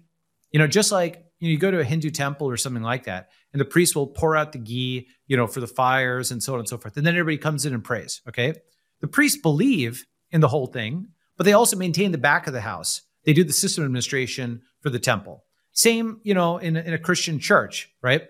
It's not like it appears out of nowhere. Somebody, went and assembled this cathedral, right? They saw the back of the house, the fact that it was just woods and rocks and so on that came together. But then when people come there, it feels like a spiritual experience. Do you see what I'm saying? Okay. So the equivalent of that, the priests or the people maintaining temples, cathedrals, mosques, whatever, is engineers who are maintaining these future AIs, which appear to you as Jesus. They appear to you maybe even a hologram. Okay, you come there, you ask it for guidance as an oracle. You've also got the personal version on your phone. You ask it for guidance, but guess what? You're still a human AI symbiosis until and unless that AI actually has the Terminator scenario where it's got lots of robots and can live on its own. I'm not saying that's physically impossible. I did give some constraints on it earlier, but for a while, we're not going to be there. So that alone means it's not FOOM, because we don't have lots of drones running around. The AI has to be with the human. It's a human AI symbiosis. It's not AI Elon Musk. It is human AI fusion that becomes Elon Musk. And frankly, that's not that different from what Elon Musk himself is. Elon Musk would not be Elon Musk without the internet. Without the internet, he can't tweet and reach 150 million people. The internet itself made Elon what he is, right? And so this is like the next version of that. Maybe there's now 30 Elons because the AI makes the next 30 Elons. Yeah, I mean, again, I think I'm largely with you with just this one very important nagging worry that's like, what if this time is different? Because what if these systems are getting so powerful so quickly that we don't really have time for that techno-human fusion to really work out? And I'll just give you kind of a couple data points on that. Like, you said like, it's still somebody putting something into the AI. Well, sort of, right? I mean, already we have these proto agents, and the like super simple scaffolding of an agent is just run it in a loop, give it a goal, and have it kind of pursue some like plan, act, get feedback, and loop type of structure, right? It doesn't seem to take a lot. Now, they're not smart enough yet to accomplish big things in the world, but it seems like the language model to agent switch is less one right now that is gated by the structure or the architecture, and more one that's just gated by the fact that like the language models, when framed as agents, just aren't that successful at like doing practical things and getting over humps. So they tend to get stuck. But it doesn't seem that hard to imagine that, like, if you had something that is sort of that next level, that you put it into a loop, you say, okay, you're Elon Musk LLM, and your job is to like make, us, whatever us exactly is, a multi-planetary species. And then you just kind of keep updating your status, keep updating your plans, keep trying stuff, keep getting feedback. And, like what really limits that? There may be like a really good program, but the whole AI kills everyone thing is it's like, where's the actuator? Okay, I hit enter. What kills me, right? Is it a hypnotized human who's being hypnotized by an AI that he's typed into and he's radicalized himself by typing into a computer? Okay, that's not that different from a lot of other things that have happened in the past, right? So who is actually striking me, right? Who's striking the human? It's another human with an axe that he's been radicalized by an AI. Okay. He's not actually, that's not even the right term. We're giving agency to the AI when it's not really an agent. It is a human who is self-radicalized by typing into a computer screen and has hit another human. That's one scenario. The other scenario is it's literally a Skynet drone that's hitting you. Those are the only two. How else is it going to be physical, right? How does the AI, the actuation step is a part that is skipped over, and it's a non-trivial step. Well, I think it could be lots of things, right? I mean, if it's not one of those two, if it's not another human or a drone hitting you, what is it? Just habitat degradation, right? I mean, how do we kill most of the other species that we drive to extinction? We don't go out and like hunt them down with axes one by one. We just like change the environment more broadly to the point where it's not suitable for them anymore and they don't have enough space and they kind of die out, right? Like, so we did hunt down some of the megafauna, like literally one by one with spears and stuff. But like most of the recent loss of species is just like, we're out there just extracting resources for our own purposes. And in the course of doing that, whatever bird or whatever, thing just kind of loses its place and then it's no more. And I don't think that's like totally implausible. Wait, so that is though, I think within normal world, right? What does that mean? That means that some people, some amplified intelligence, and maybe we might call it HAI, okay, human plus AI combination, right? Some HAIs outcompete others economically and they lose their jobs. Is that what you're talking about? I think also the humans potentially become unnecessary in a lot of the configurations, like just a recent paper from DeepMind. Zero marginal product workers. Or negative. Yeah. I mean, so there's the last, DeepMind has been on Google DeepMind has been on a tear of increasingly impressive medical AIs. Their most recent one takes a bunch of difficult case studies from the literature. I mean, case studies, this is like rare diseases, hard to diagnose stuff, and asks an AI to do the differential diagnosis, compares that to human and compares it to human plus AI. And they phrase their results like in a very understated way. But the headline is the AI blows away the human plus AI. The human makes the AI worse. So here's the thing. And I'll say something provocative maybe. Okay, like I haven't already, fine. I do think that the ABCs of economic apocalypse for Blue America are AI, Bitcoin, and China, where AI takes away a lot of the revenue streams, the licensures that have made medical and legal costs and other things so high. Bitcoin takes away their power over money, and China takes away their military power. So I foresee total meltdown for Blue America in the years and maybe decade to come. Already kind of happening. But that's different than being at the end of the world, right? Like Blue America had a really great time for a long time, and they've got these licensure locks. But because of that, they've hyperinflated the cost of medicine. It's like so what you're talking about is, wow, we have infinite free medicine. Man, doctor billing events are going to get a hit. That's the point. Yeah, and to be clear, I'm really with you on that too. Like, I want to see one of the when people say like, what is good about AI? Why should we pursue this? My standard answer is high quality medical advice for everyone at pennies, per visit, right? It is orders of magnitude cheaper. We're already starting to see that in some ways it's better. People prefer it. That AI is more patient. It has better bedside manner. I wouldn't say, if I was giving my my own family advice today, I would say use both a human doctor and an AI, but definitely use the AI as part of your mix. Absolutely. That's right. That's right. But you're prompting it still, right? The smarter you are, the smarter the AI is. You notice this immediately with your vocabulary, right? The more sophisticated your vocabulary, the finer the distinctions you can have, the better your own ability to spot errors. You can generate a basic program with it, right? But really, amplified intelligence is, I think, a much better way of thinking about it, because whatever your IQ is, it surges it upward by a factor of 3 or whatever the number. And maybe the amplifier increases with your intelligence. But that internal intelligence difference still exists. It's just like what a computer is. A computer is an amplifier for intelligence. If you're smart, you can hit enter and programs can go to, like think about the Minecraft guy, right? Or Satoshi. One person built a billion, or in Satoshi's case, $1 trillion thing.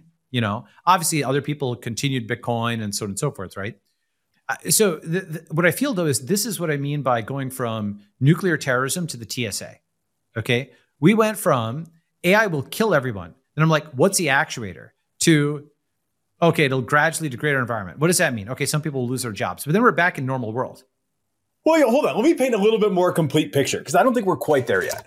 So I think the differential diagnosis recent paper, that's just a data point where it's kind of, like chess. This came long before, right? There was a period where humans are the best chess players. Then there was a period where the best were the hybrid human AI systems.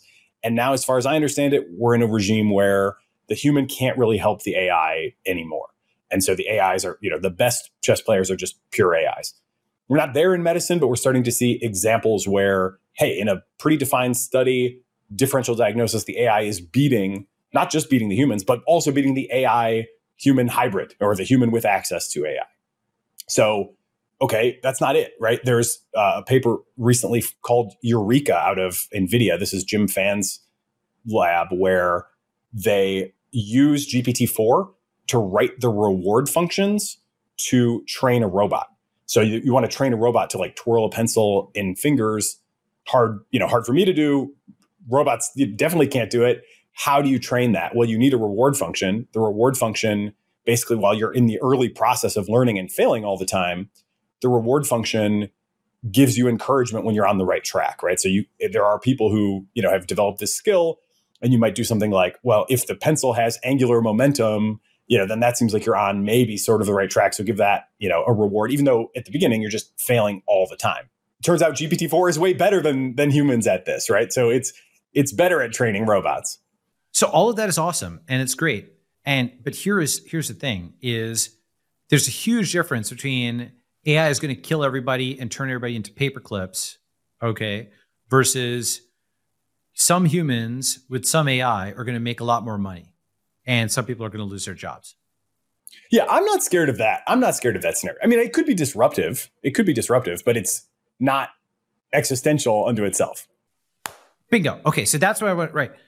There's the debate to me. It comes if I ask just one question is what is the actuator, right? Sensors and actuators, right? What is the thing that's actually going to plunge a knife or a bullet into you and kill you?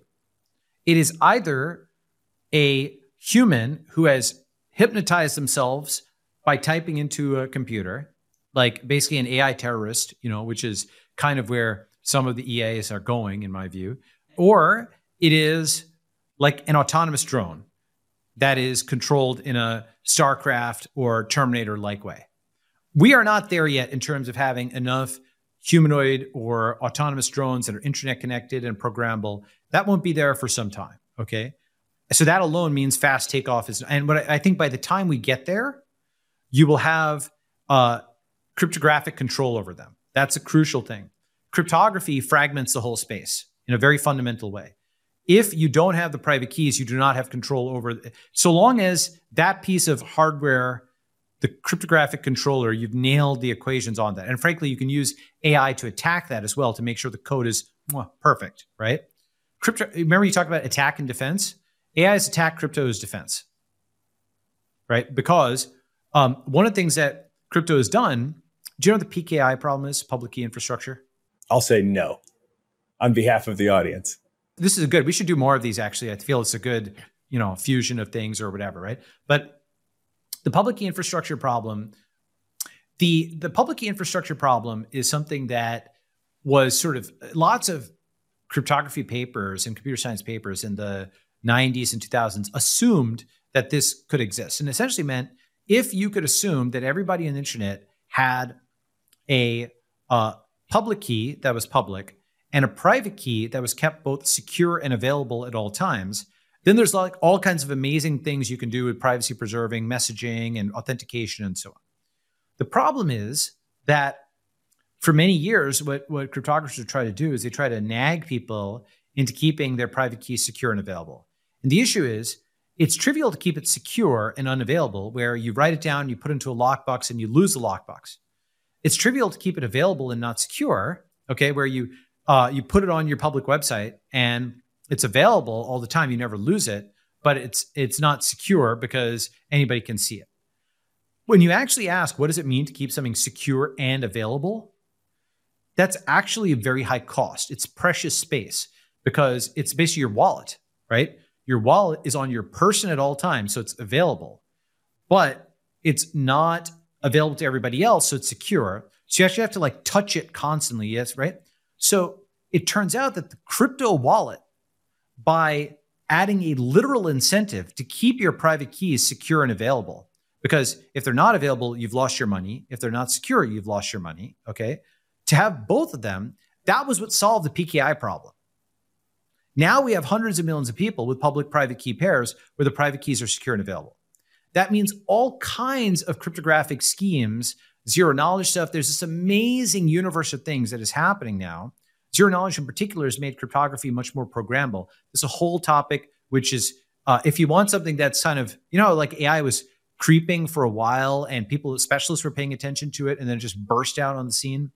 Zero knowledge is kind of like that for cryptography. Thanks to you've probably heard of zero knowledge before. Yeah, we did one episode with Daniel Kang on the use of zero knowledge proofs to basically to prove without revealing like the weights that you actually ran the model you said you were going to run, and things like that I think are super interesting.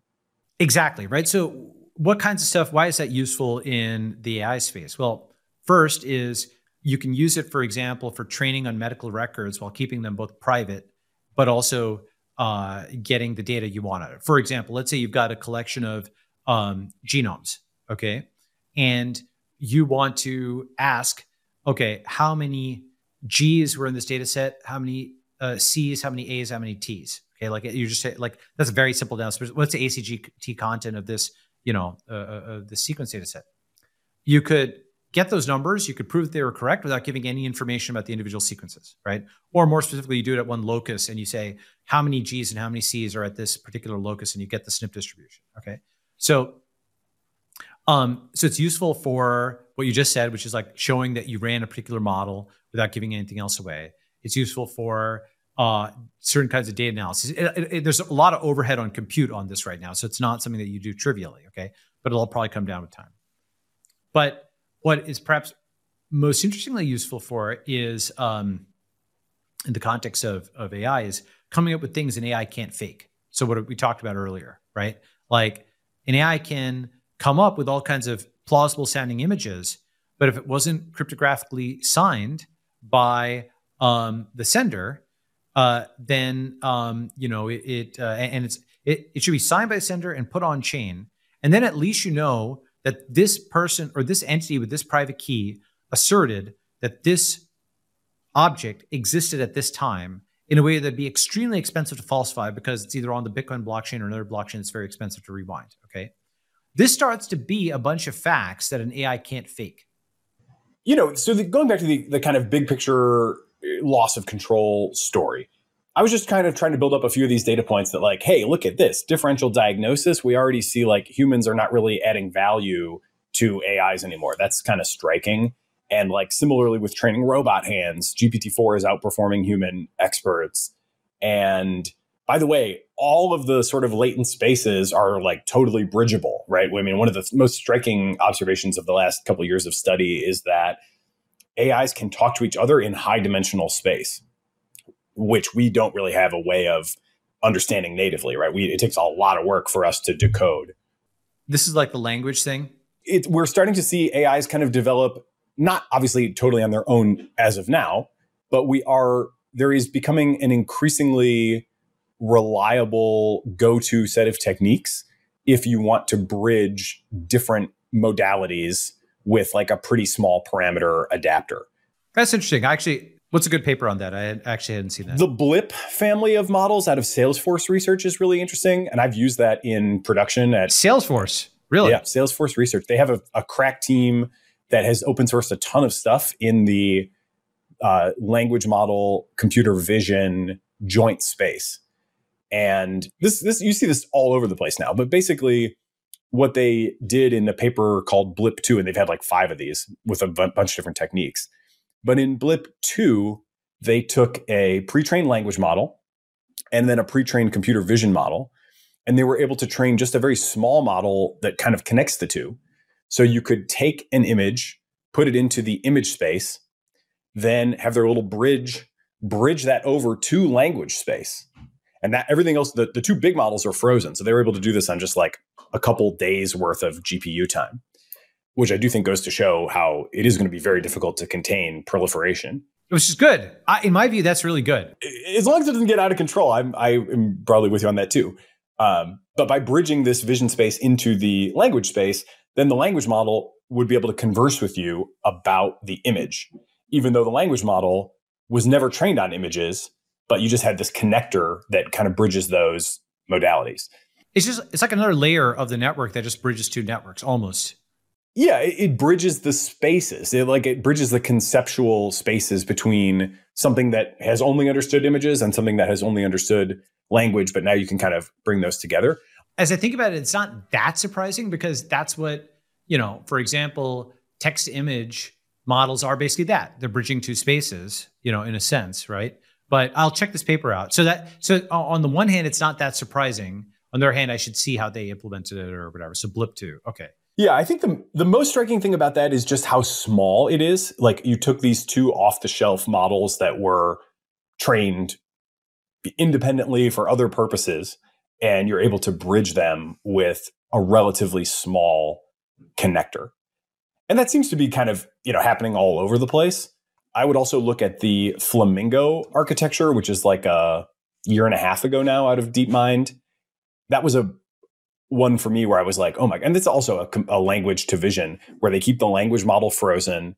And then they kind of, in my mind, it's like, I can see the person in their garage, like tinkering with their soldering iron, because it's just like, wow, you took this whole language thing that was frozen and you kind of injected some, vision stuff here and you added a couple layers and you kind of Frankensteined it and it works. And it's like, wow, that's not really, it wasn't like super principled, it was just kind of hack a few things together and, try training it. And I don't want to diminish what they did because I'm sure there were, more insights to it than that. But it seems like we are kind of seeing a reliable pattern of the key point here being model to model communication through high dimensional space, which is not mediated by human language, is, I think, one of the reasons that I would expect. And by the way, there's lots of papers too on like, language models are human level or even superhuman prompt engineers. Their self-prompting like techniques are getting pretty good. So if I'm imagining the big picture of like, and we can, get back to like, okay, well, how do we use any techniques, crypto or otherwise, to keep this under control? And I would say this is kind of the newer school of the big picture AI safety worry. Obviously, there's a lot of flavors. But if you were to, go look at like Ajaya Katra, for example, I think is a really good writer on this. Her worldview is less that we're going to have this FOOM and more that over a period of time, and it may not be a long period of time, maybe it's like a generation, maybe it's 10 years, maybe it's 100 years, but obviously those are all small in the sort of, grand scheme of the future. We have, in all likelihood, the development of AI-centric schemes of production, where you've got kind of your high level executive function is like your language model. You've got all these like lower level models. They're all bridgeable. All the spaces are bridgeable in high dimensional form where they're not really mediated by language unless we enforce that. I mean, we could say, it must always be mediated by language so we can read the logs. But there's a tax to that, right? Because going through language is like highly compressed. compared to the high dimensional space to space. All right, so let me see if I can steel man or articulate your case. You're saying AIs are going to get good enough, they're going to be able to communicate with each other good enough, and they'll be able to do enough tasks that more and more humans will be rendered economically marginal and unnecessary. I'm not saying I think that will happen. I'm just saying I think there's a good enough chance that that will happen that it's worth taking really seriously. I actually think that will happen, something along those lines, or in the sense of at least massive economic disruption, definitely. Okay, but I'll give an answer to that, which is both, maybe fun and not fun. Have you seen the graph of the percentage of America that was involved in farming? Yeah, I tweeted a version of that once. Oh, you did? Okay, great, good. So you're familiar with this, and you're familiar with what I mean by the implication of it, where basically Americans used to identify themselves as farmers, right? And manufacturing rose as agriculture collapsed, right? And here is the graph on that. But from like 40% in the year 1900 to like a total collapse of agriculture, and then also more recently a collapse of manufacturing into bureaucracy, paperwork, legal work. What is up and to the right since then is the lawyers. What is up and to the right? What is replacing that? Starting in around the 1970s, we used to be adding energy production, and energy production flatlined once people got angry about nuclear power. So this is a future that could have been. We could be on Mars by now, but we got flatlined, right? What did go up and to the right? So construction costs, this is the bad scenario where the miracle energy got destroyed because regulations, the cost was flat and then went vertical when regulations were imposed. All the progress was stopped by decels and degrowthers. And then ALARA was implemented, which said nuclear energy has to be as low risk as reasonably necessary, as reasonably achievable. And that meant that you just keep adding, quote, safety to it until it's the same as cost as everything else, which means you destroy the value of it, right? But you know what was up and to the right? What replaced those agriculture and manufacturing jobs? Look at this. You see this graph? For the audio only, we will put this on YouTube. So if you want to see the graph, do the YouTube version of this. For the audio only group, it's an exponential curve in the number of lawyers in the United States from, looks like maybe 2/3 to 13 million over the last 140 years. Yeah. And in 1880, it was like sub 100,000 or something like that, right? And then it's just like, especially that 1970 point, that's when it went totally vertical. Okay. And it's probably even more since. So, if you add paperwork jobs, bureaucratic jobs, every lawyer is like, sorry, lawyers, but you're basically negative value add, right? Because the fact that you have a lawyer means that you couldn't just self-serve a form, right?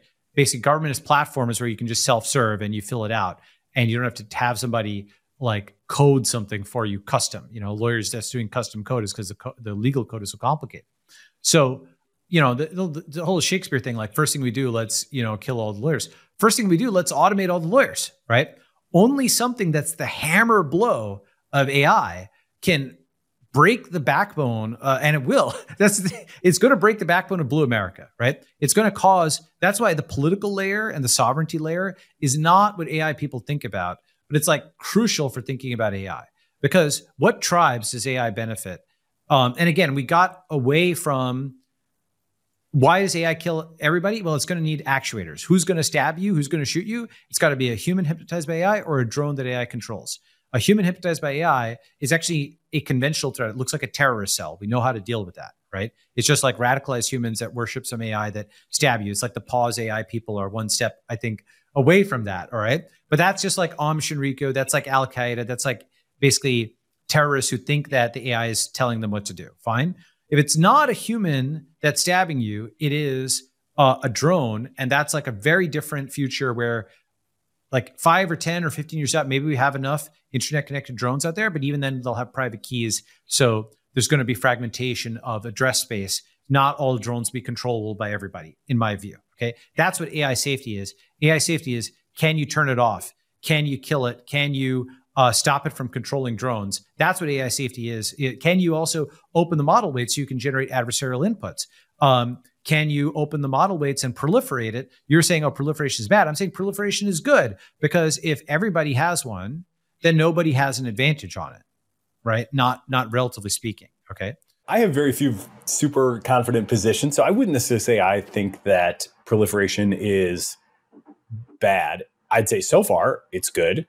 It has, and even most of the AI safety people, I would say, if I could, speak on the behalf of the AI safety consensus, I would say most people would say even that the Llama 2 release has proven good for AI safety for the reasons that you're saying. But they opposed it. Well, some did and some didn't. I would say the main posture that I see AI safety people taking is that we're getting really close to, or we might be getting really close. Certainly, if we just kind of naively extrapolate out recent progress, it would seem that we're getting really close to systems that are sufficiently powerful that it's very hard to predict what happens if they proliferate. Llama 2, not there. And so, yes, it has enabled a lot of interpretability work. It has enabled things like representation engineering, which there is a lot of good stuff that has come from it. The big thing that I want to kind of establish is, you agree with me on the actuation point or not? Like the thing is, this thing, like, Llama 2 proliferates, and so businesses are disrupted, and people, maybe they paid a lot of money for their MD degree and they can't make as much money. That's within the realm of what I call conventional warfare. You know what I mean? That's like we're still in normal world, as we were talking about. Okay. Unconventional warfare is, Skynet arises and kills everybody. Okay. And that is what is being sold over here. And when you think about the actuators, we don't have the drones out there. We don't have the humanoid robots that can control. And hypnotized humans are a very tiny subset of humans, probably. And even if they aren't, that just looks like a religion or a cult or a terrorist cell, and we know how to deal with that as well. The super intelligent AI with lots of robots that can control in a StarCraft form, I would agree, is something that humans haven't faced yet.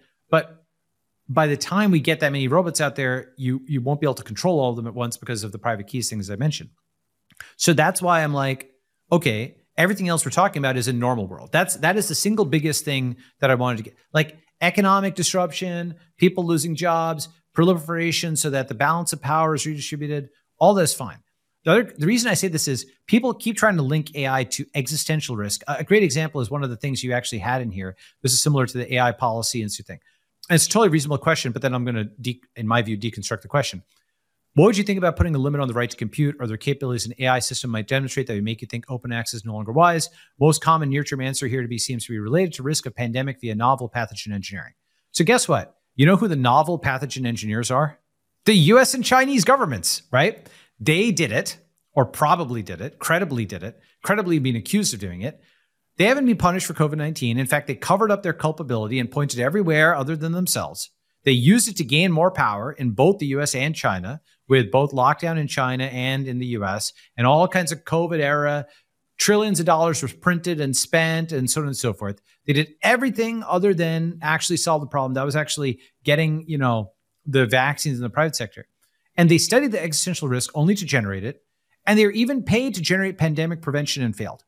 So this would be the ultimate fox guarding the hen house. Okay. The two organizations responsible for killing millions of people with novel pathogen are going to prevent people from doing this by restricting compute? No, you know what it is actually? What's happening here is one of the concepts I have in the network state is this idea of God, state, and network. Okay, meaning, what do you think is the most powerful force in the world? Is it Almighty God? Is it the US government? Or is it encryption? Right? Or eventually maybe an AGI, all right? If what's happening here is a lot of people are implicitly, without realizing it, even if they're secular atheists, they're treating GOV as God.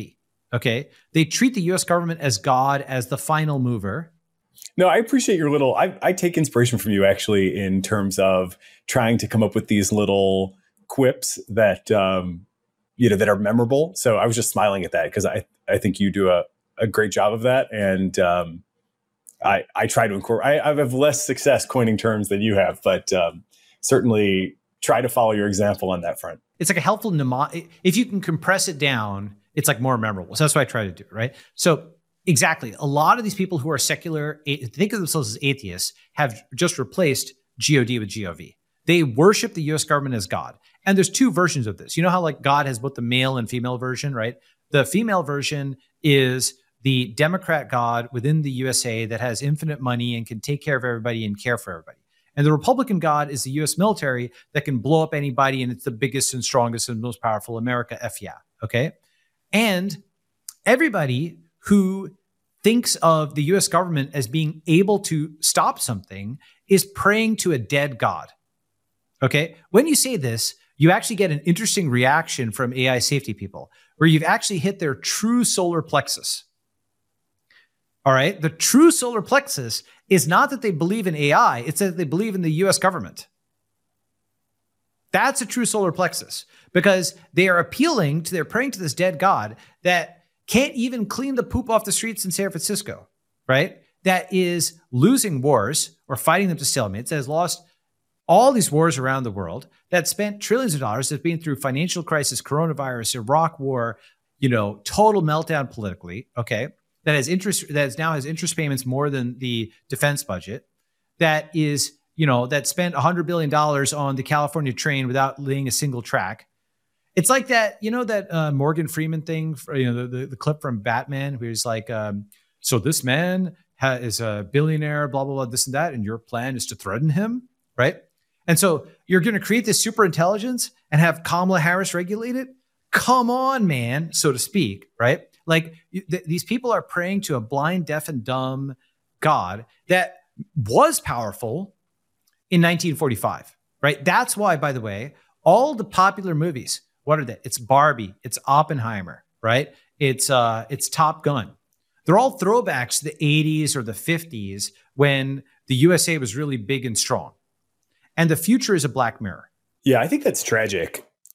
One of the projects that I do like, and you might appreciate this, I don't know if you've seen it, is the From the Future of Life Institute, a project called Imagine a World, I think is the name of it. And they basically challenged, their audience and the public to come up with positive visions of a future, where technology changes a lot. And obviously AI pretty central to a lot of those stories. And, what are the challenges that people go through and how do we get there and whatever.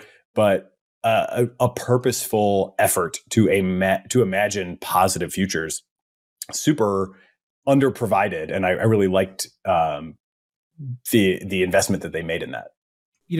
One of the things I've got in the Never Succeed book is there's certain megatrends that are happening, right? And megatrends, I mean, it's possible for like one miraculous human maybe to reverse them, okay?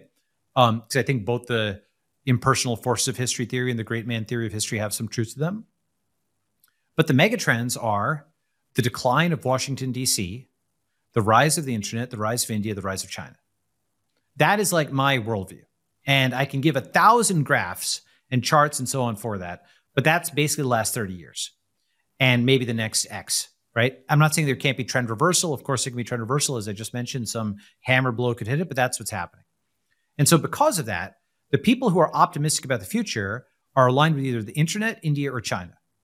And the people who are not optimistic about the future are blue Americans or left out red Americans, okay? Or Westerners in general who are not tech people, okay? If they're not tech people, they're not up and to the right, basically. Because the internet's, one of the things is we have a misnomer, as I was saying earlier, of calling it the United States, because it's the disunited states.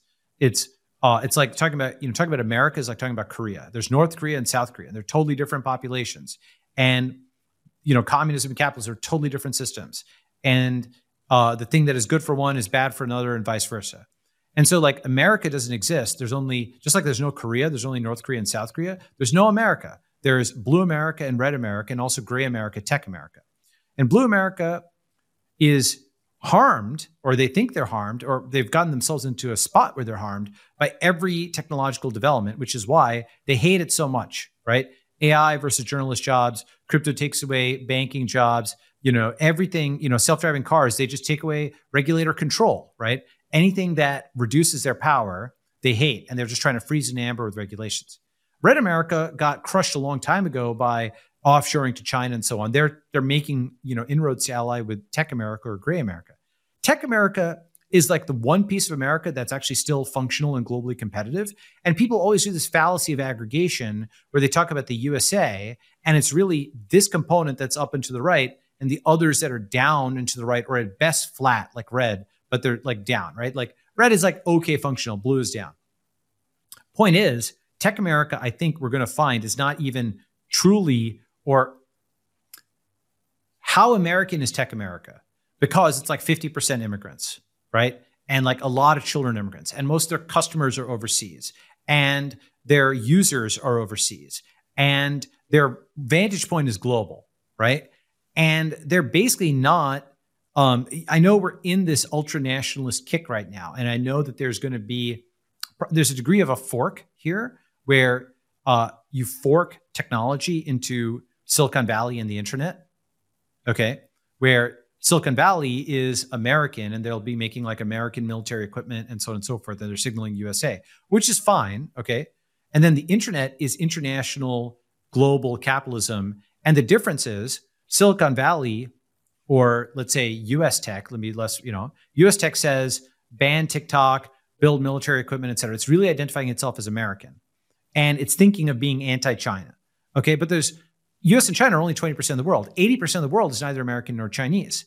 So the internet is for everybody else who wants actual global rule of law, right? When as the US decays as a rules-based order and people don't want to be under China, people want to be under something like blockchains where you've got like property rights, contract law across borders that are enforced by an impartial authority, okay? That's also kind of laws that can bind AIs, like AIs across borders. If you want to make sure they're going to do something, cryptography can bind an AI in such a way that it can't fake it. An AI can't mint more Bitcoin, you know? Here's my last question for you. AI discourse right now does seem to be polarizing into camps. Obviously, a big way that you think about the world is by trying to figure out, what are the different camps, how do they relate to each other, so on and so forth.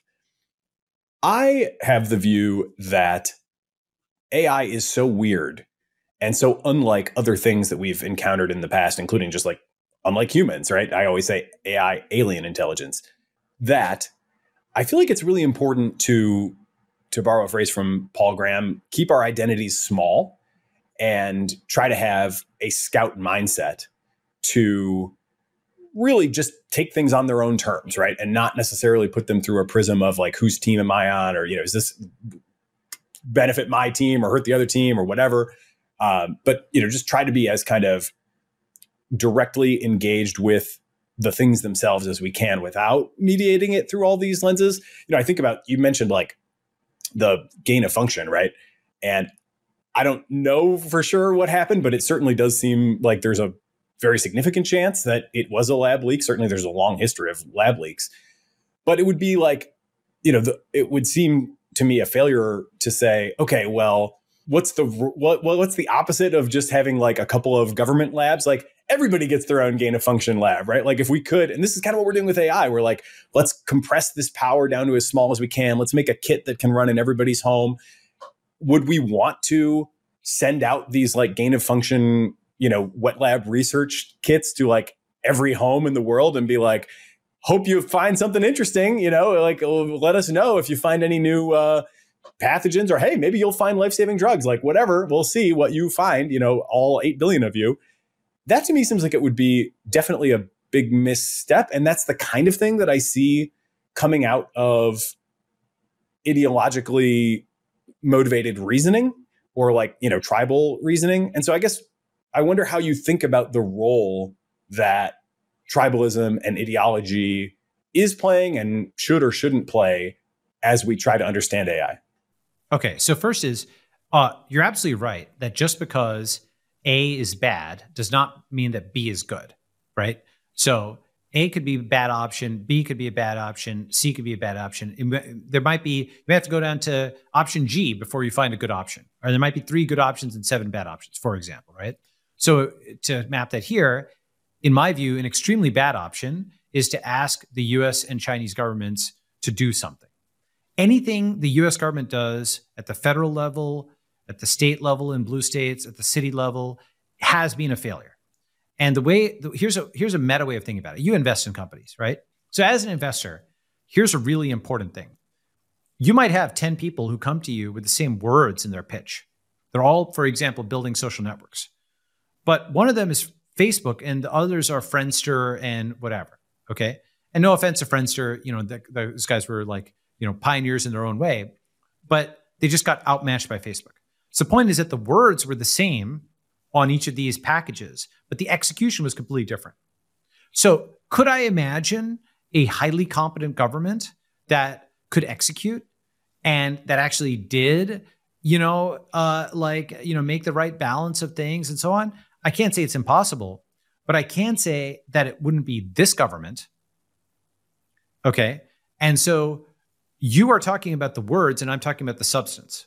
The words are, we will protect you from AI, right? In my view, the substance is they aren't protecting you from anything, right? You're basically giving money and power to a completely incompetent and in fact, malicious organization, which is Washington, D.C., which is the US government, that has basically over the last 30 years gone from a hyperpower that wins everywhere without fighting to a declining power that fights everywhere without winning.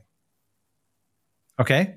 Like just literally burn trillions of dollars doing this, take maybe the greatest decline in fortunes in 30 years in maybe human history. Not even the Roman Empire went down this fast on this many power dimensions this quickly, right? So giving that guy, let's trust him, that's just people running an old script in their heads that they inherited. They are not thinking about it from first principles that this state is a failure. Okay? And like how much of a failure it is, you have to look at the sovereign debt crisis, you have to look at graphs that other people aren't looking at. But like, the domain of what Blue America can regulate is already collapsing because it can't regulate Russia anymore. It can't regulate China anymore. It's less able to regulate India.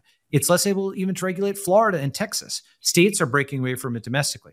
So this gets to your other point. Why is the tribal lens not something that we can put in the back? We have to put in the absolute front because the world is retribalizing.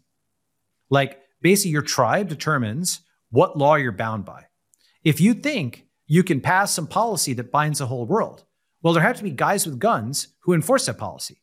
And if I have guys with guns on the other side that say we're not enforcing that policy, then you have no policy. You've only bound your own people. Does that make sense, right? And so Blue America will probably succeed in choking the life out of AI within Blue America. But Blue America controls less and less of the world. So they'll have more power over fewer people. I can go into why this is, but essentially, a financial Berlin Wall is arising. There's a lot of taxation and regulation and effectively financial repression, de facto confiscation that will have to happen for the level of debt service that the US has been taking on. Okay. Just there's one graph just to make the point. And if you want to dig into this, you can. All right.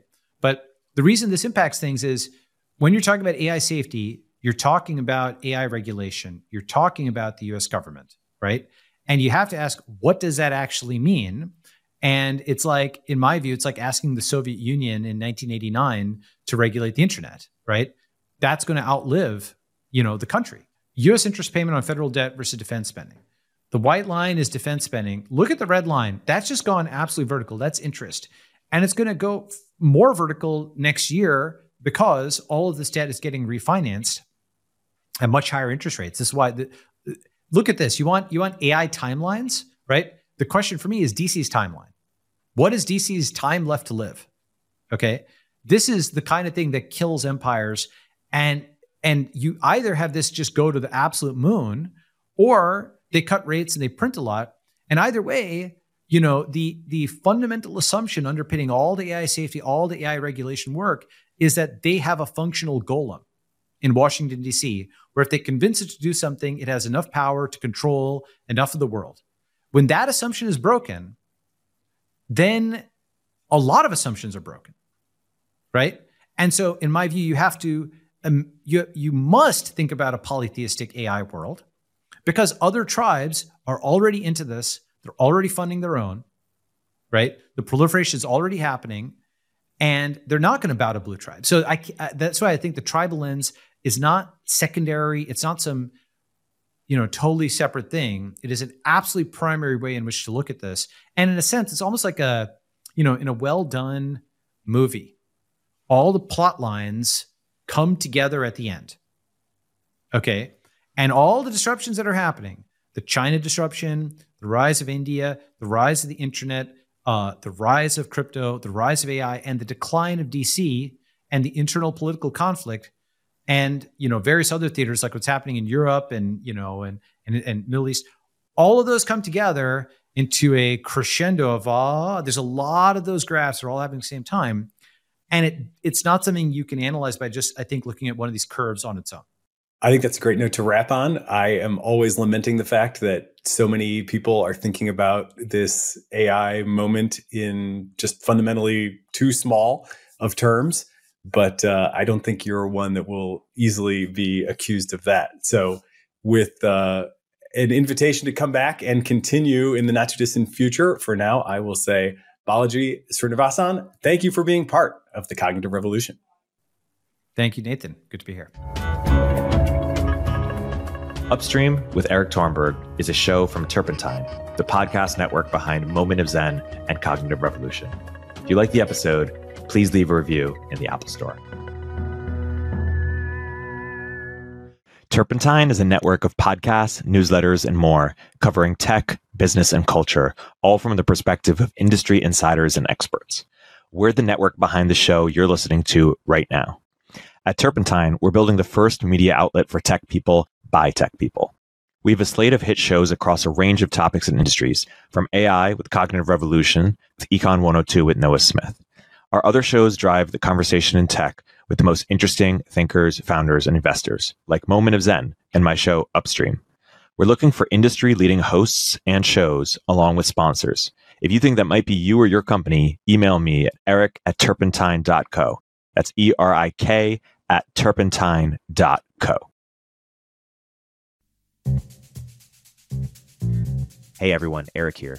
At Turpentine, we're building the first media outlet for tech people by tech people. We're the network behind the show you're listening to right now.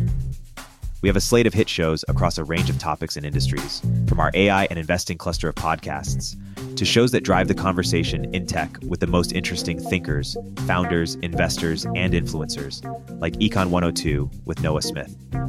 We're launching new shows every week, and we're looking for industry-leading sponsors.